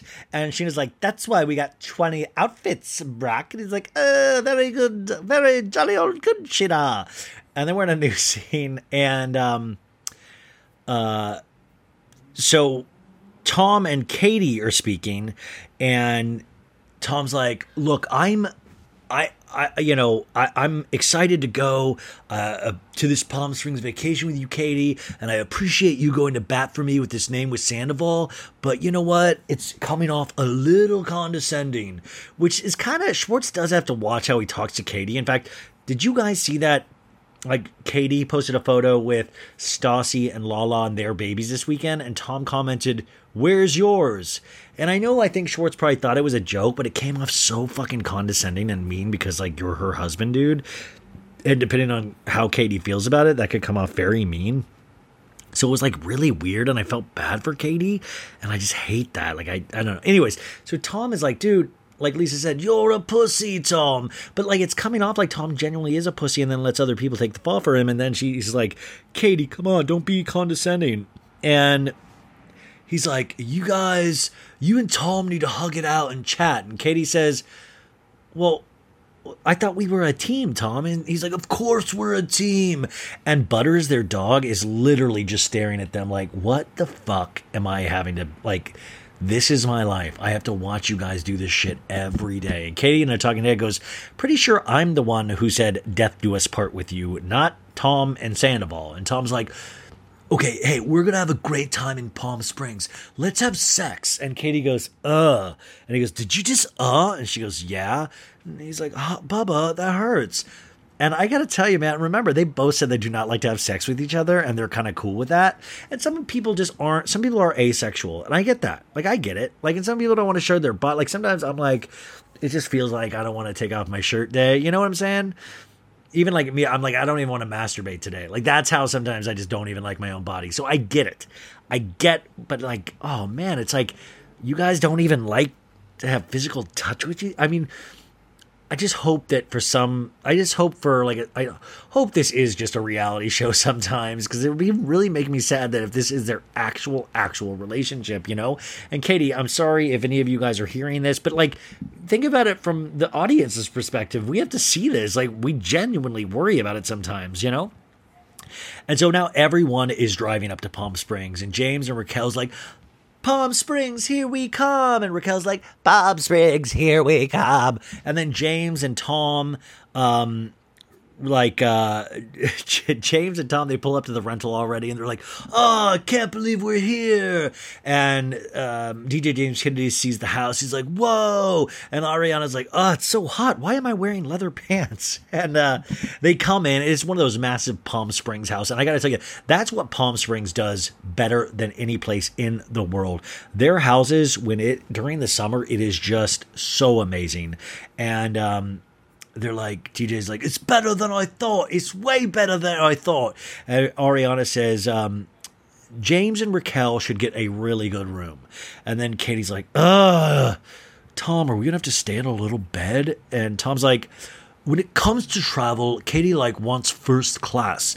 And Katie's like, I'm not going to complain. I'm not going to complain. I'm not going to complain. And then we get to their room, and it genuinely is a tiny bed. And her eyes like start watering, not because she's crying, but it's like everything is going wrong at once. And Tom is such a dork. He's like, I am so happy. This is amazing. And he like hops on the bed. He's like, Bubba, this is great. And it's like really genuinely a tiny bed. Charlie, we see, is trying to lug in her own suitcase. We have a new scene, and Raquel goes, thanks for planning this. It's really very nice. And then in a new scene, James says, let's meet in the kitchen, everybody. Okay, Sheena and Brock are coming with Randall and Lala at 7. Randall and Lala are staying a couple houses away. Then we cut to that house a couple of houses away, and Lala gets a phone call.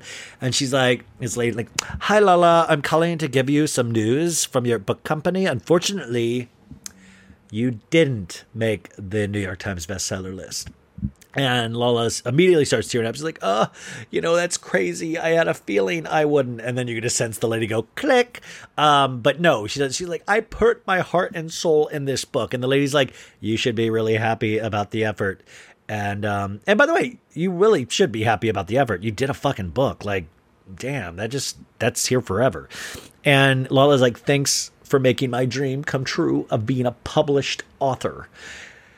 I just feel extremely rejected right now. And Randall says, babe, I need to let you know I got a big cake. I got a big cake to celebrate it. And she's like, please say it doesn't say New York Times bestseller. And he goes, it did. It did.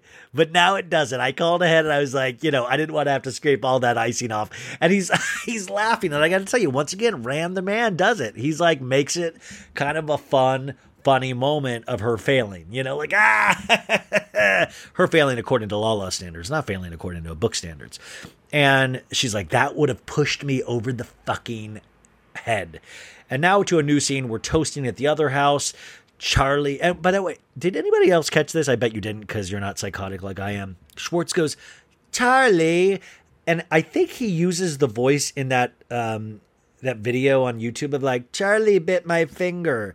Like, I swear to God, Schwartz was doing the Charlie with Charlie Burnett. I got to ask Charlie if that's the case or not, because it was a very small moment, but it sounded exactly like the voice. And that sounds like something Schwartz would do. Like, Charlie bit my thumb. So Charlie introduces us to Buffy, a new character, and that is her esthetician face that she has been getting her esthetician license at school. And she's like, Buffy, this cute little bitch doll head, I decided to reward her with a trip to Palm Springs after class.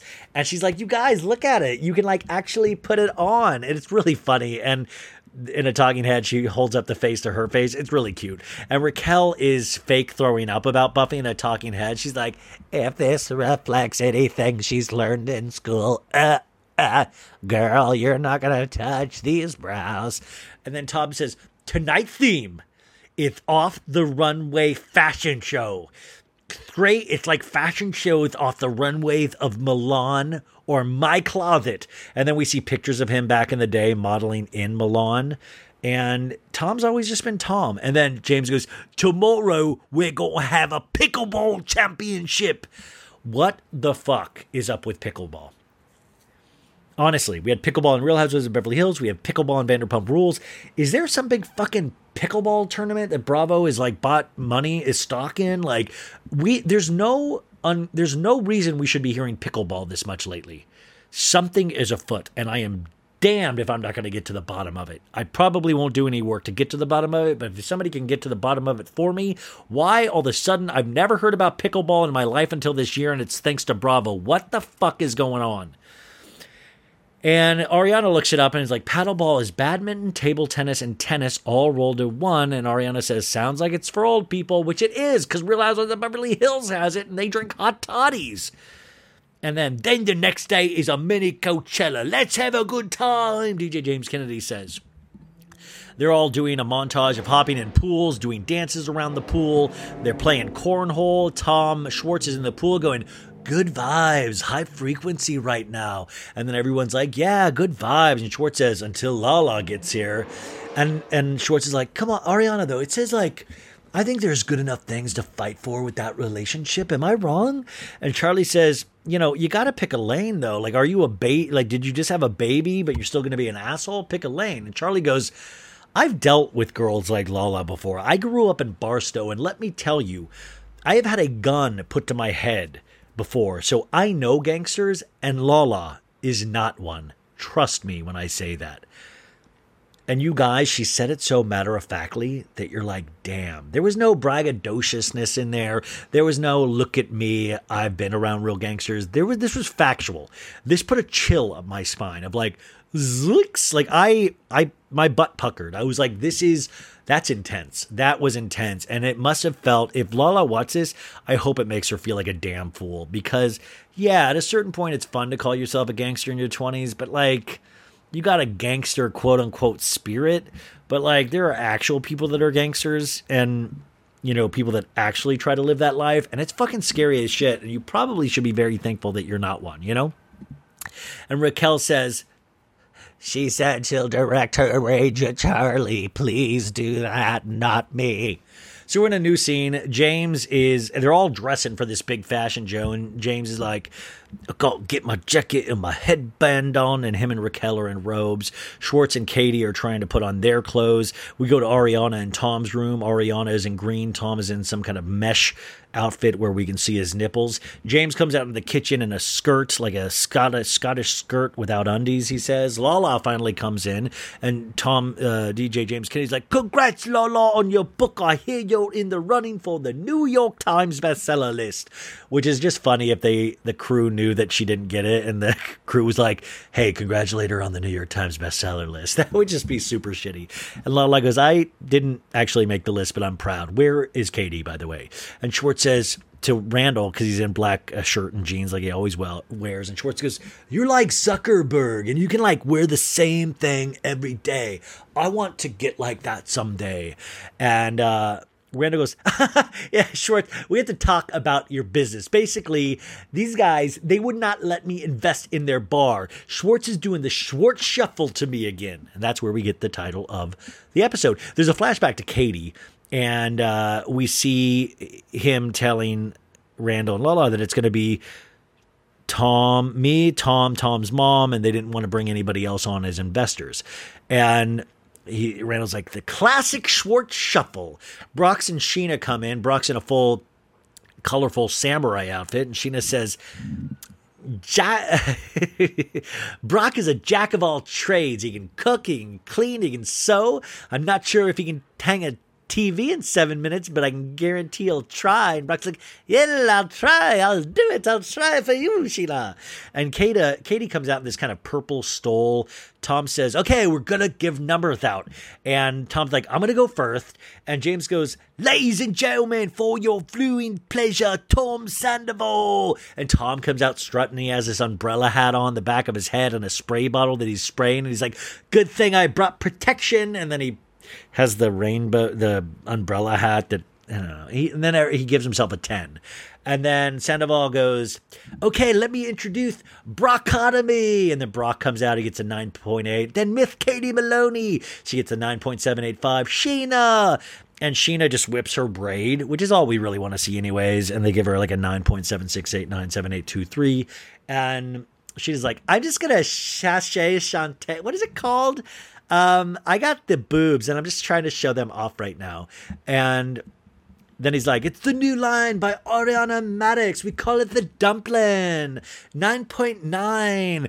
And then we go, "We have Charlie now to show us her leg slit." She's in a black dress and glasses. And Tom, in a talking head, goes, "I don't know if she got the full commitment. As RuPaul would say, she went from trying to be smashing tonight to high fashion tonight." And then Sandoval's like, "The world asked us to give us something. And what did he do? Give them Lala." And Lala comes out in her black swimsuit with her boobs and all that stuff. And Sheena's like, "Look, I just gave birth to a human, but I miss my itty bitty tiny waist. And I can't wait to give it back. And unless you're Lala and you already have it back." And then Raquel Levis is in brown leather, rocking those hips, Sandoval says.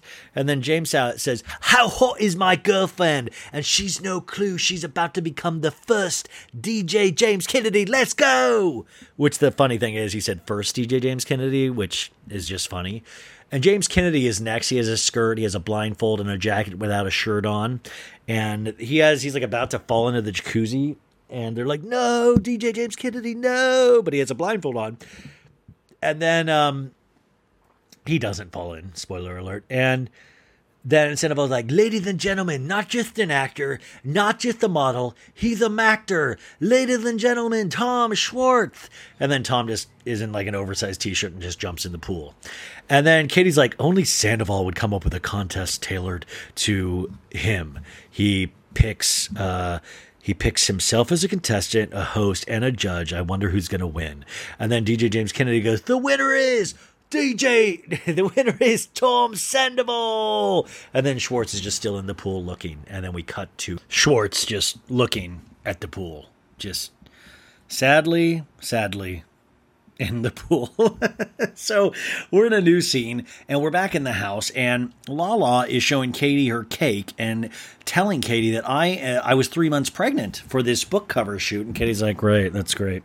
And Katie's like, "Do you feel good about being here? And have you said anything to Ariana?" And Katie goes, "I think you guys are coming from two different places. You're coming from a more nuanced perspective, and Ariana is coming from a I thought we were cool perspective." Now, I personally don't. I think that's Katie giving Lala a lot of credit. I don't know how you would call that a more nuanced perspective. Come on. I really think that's giving her a lot of credit. Because I'm like, no, nuance. Like she just, maybe I'm don't even know if we all know what nuance mean, but I just didn't think this was it. And Katie goes on to, though, clarify and says, they're both coming from a place where they're both right because they feel a certain way, but they're both wrong for being mad at the other for having feelings. Now, this actually made sense for me. So Katie kind of saved it in her talking head. And then Lala's like, she was quite steady bobbing, and then Charlie over there, Charlie's going, you hurt Ariana's feelings. And Lala's like, I just can't. It is always interesting when we're the underdog and then we start to get popular or have the popular kids like us, how we never remember what it was like to be the underdog. It seems like we always just forget. And I think that's just really bizarre. So anyways, the food gets here, and it's tacos. Everyone's like, yeah, tacos. And Charlie goes to the fridge, and she's like, that food looks gross. And I know this is the point where everybody was like, Charlie. Is Charlie being weird about food? And but the thing is, Charlie talks about it. This is, it's a good lesson to me of just don't judge everything by its cover. There's got to be a reason. There's got to be a reason she doesn't like if she says she's going to go make a sandwich, there's a reason behind that. And we find that out. But it is interesting is that how quick, mainly myself, we are to jump to these conclusions. And Randall is talking to Schwartz and DJ James Kennedy. Randall's outside talking to Sandoval and Schwartz, and all these guys are gathered around eating their tacos outside. And Randall goes, I have a question. About the bar, if I was allowed to invest. And Lala goes, they don't want you to invest, Randall. And Randall goes, yeah, because Schwartz is giving me the Schwartz shuffle. And then Randall goes, yo, Schwartz, do you even know where the bar is? And Schwartz is like, I'm not good at I'm not good at this. And Randall goes, I don't think you're even involved in the concept for the bar. How about that? And Sandoval goes, Sandoval's like, and also, Randall, we don't want you to invest because my mom and my stepdad said that they don't want any other investors, which is like, I'm like, what? Your mom and your step? But it's cool. I think the way they'll make money is, of course, not to take on a lot of investors. Of course, that's how you make a lot of money. Because, there are usually so many investors in any kind of LA bar that the money, when I used to run a nightclub, we had so many investors, and you really don't see money unless that place lasts for years and years and years. And that's very hard to do. So, now we're going to talking with Schwartz, and the producer goes, hey, Tom, what is the concept of the bar? And Tom's like, okay. Okay.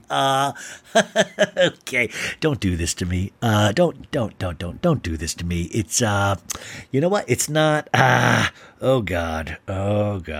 And he just obviously doesn't know it. And I was curious, I would be curious if we asked Schwartz what the concept for Tom Tom is, if he would even know it now, years later. And,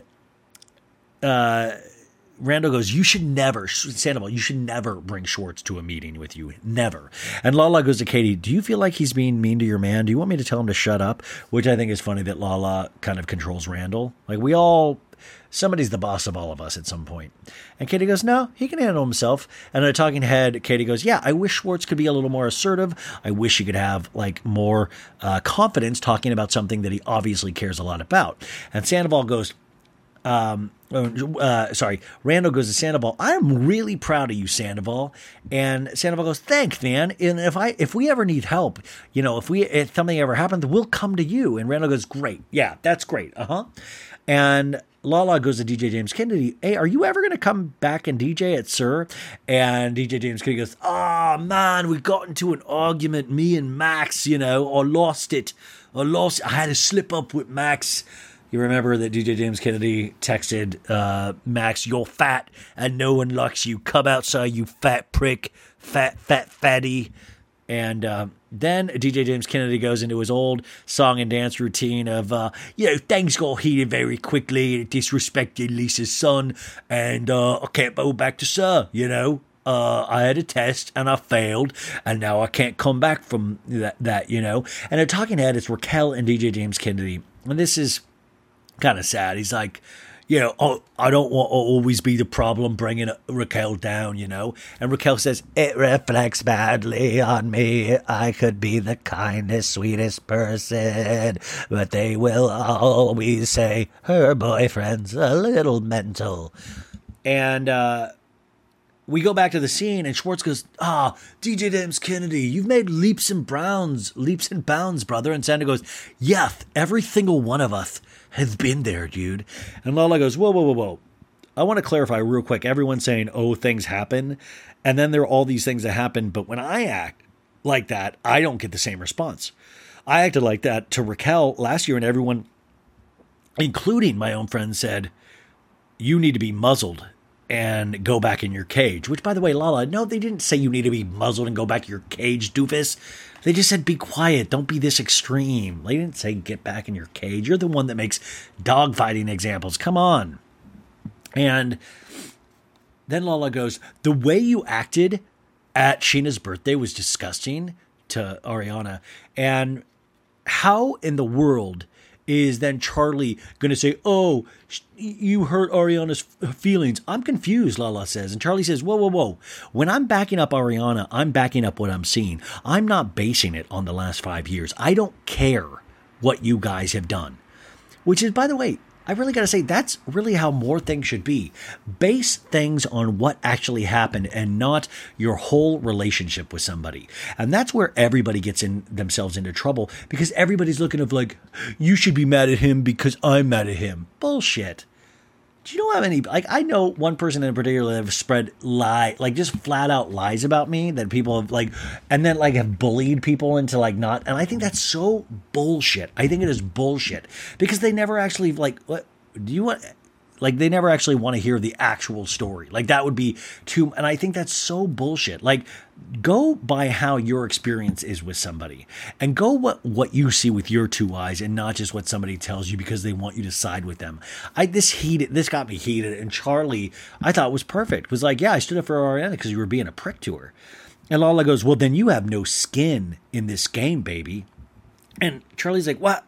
What do you mean I don't have any skin? I'm still here at this fucking table. And Lala goes, I see you, Charlie. And Charlie goes, I have to say what I want to say. You're not the only one who has to say things, Lala. Explain it to me. And Lala goes, well, let me be specific, bitch. And then Charlie goes, don't call me a fucking bitch. If you want to play this fucking game, bitch, we can play this fucking game. And I was like, holy shit. And Lala goes, oh, okay, enough. And Charlie goes, don't tell me enough. And then Charlie goes, there is one person you can't fucking play with, and that's fucking me. And Randall, there's a real quick shot of Randall, and you can see he just got the biggest boner he ever got in his life. He was like, Zoinks, who's this Charlie? Hey, I've got a movie called The Vow, too, if you'd like to star in it. I'm sorry, but that, I'm sure, was very it's like how nobody sticks up to Erika Jayne. I need to get Charlie in with the Beverly Hills, and Charlie needs to hang out with Sutton. I'm like, I'll say, I got questions, Erika Jayne. And Charlie's like, I got some fucking questions too. So why don't you shut your fucking mouth, bitch, and we want to answer some things about EJ Global. How about that? Sit down. That's who we need. We need, come on, this is what I'm talking about. Somebody that's I don't care what you say. You can't do that to me. No. And Lala goes, oh, wow, check yourself. Charlie goes, and Lala goes, she sounds a lot like me. This is how you get people's respect, by the way. And Charlie goes, I've been really nice to everyone in this group, even when you haven't been nice to me, Lala. And Lala goes, I've been nice to you. And she goes, oh, that is not true, Lala. That is not true. She goes, Charlie, I've never been mean to you. And Charlie goes, you called me a moron before I ever met you online because of the pasta comment. And Lala's like, well, you said pasta is maybe the reason why everyone gains weight. And then Charlie goes, if everyone wants to know the real reason I don't eat pasta, we can do it right now. And by the way, I want to point out once again, Charlie did the podcast over a year ago. You can search it online, and she lets us know towards the end of the interview what actually happened. None of us had any idea, and it's fucking intense, you guys. In a talking head, she goes, ever since I was a little girl, I've always had issues with food. And there's a flashback of that trip where she's getting made fun of for making a sandwich of PB&J. And she goes, don't make fun of me. I'll cry. And she said the only way when I was a kid to get out of a situation was to eat a PB&J because everyone has, peanut butter and jelly at their house or peanut bread. And Brock goes, you don't have to explain it to them, Charlie. And Brick kind of pulls her away. And Charlie goes, no, I didn't come in here and tell you all my family trauma, but there is a reason for this. And at a talking head, she goes, there were certain foods I was forced to eat. And if I didn't, there was a punishment involved. And she's crying at this point. She's like, I just wasn't normal like other kids, like where you would just have to get sent to your room or you can't have dessert. But my punishment was more intense and not easy to deal with. And when you're a little girl, and Lala is like, I didn't know, Charlie, but you still made statements about it, Lala, she said. You were all assholes. And when you guys were assholes, I was still fucking nice to you. I'll tell you, the star is born right here, folks. And Charlie goes, when people bother me about my food choices, I go right back to that four-year-old little girl, anxious and not in control. And Lala says, I should know she can't eat pasta for a certain reason? Good God, because Charlie's went inside now and Sheena's followed her. Ran is just watching. I wonder how much time Ran's just watching Lala pop off. So Sheena takes Charlie in and Charlie's like, you can't call people names and then just expect things to be cool. And Lala comes in after Charlie and go, I'm not a mind reader, Charlie. This group has to stop thinking we all know everything. And Charlie goes, well, get to know me then. Don't make assumptions. Understand why I made that statement and calling me a dumb bitch. And Lala goes, bitch flies out of my mouth like I need a Perrier. Which is like, what? What? That's just a phrase that flies out of your mouth too? How many? What? And she goes, I can't promise that I'll never call you a bitch again. And Lala goes, bitch is the best word ever. And then we get a super cut of Lala saying bitch like 30. She really does say it a lot. It really does seem, I will say she really does seem like she likes it. It's a lot of bitches. And Lala goes, it's a lot how you deliver the word bitch. And that's what I love about it. And Charlie says, well, I feel like that we would relate more on things than disrelate. And I'm like, Charlie, I don't even know what disrelate. Is that a word? And Charlie goes, okay, Lala, I'll give you a hug, even though I'm not a big hugger. And Lala goes, I am a big hugger. And Charlie goes, well, this friendship will never work. And it was a cute little moment. And then that's the end of the episode. Next episode, we get our Raquella, where he proposes. And then we find out that Brock I haven't seen my kids in 4 years. Remember, he has a family across the seas, but he supposedly can't see them or is not allowed to see them. And you can see Randall is shocked about this. And then there's like this little sweet scene that I'm really curious about where Raquel and DJ James Kennedy are having dinner of some sort. And Raquel goes, are you not embarrassed by me? And she's like, I'm like, Raquel, she asked DJ James Kennedy if he is embarrassed by her. And it's like, girl, no, he is the one that embarrasses you nonstop. And that broke my heart because, I'll make fun of Raquel and like her shaky voice and stuff like that. But at the end of the day, I want to make it clear. She kind of seems like an angel. She's never really wavered. She's not a jerk. She's insecure like the rest of us. And, we laugh at all these people, or I laugh at all these people, but like she does seem like she has a good heart. So I'm very curious to see that scene. But you guys, what a supersized episode today. Emily D. Baker, I really hope you like this. I really hope you appreciate it. Let me know if you want me to keep doing the Vanderpump recaps. If you want more recaps, go to the Patreon, and I will talk to you on Tuesday with Sophie Ross. Have a great week, you guys. I hope you have a great week. Bye. Betches.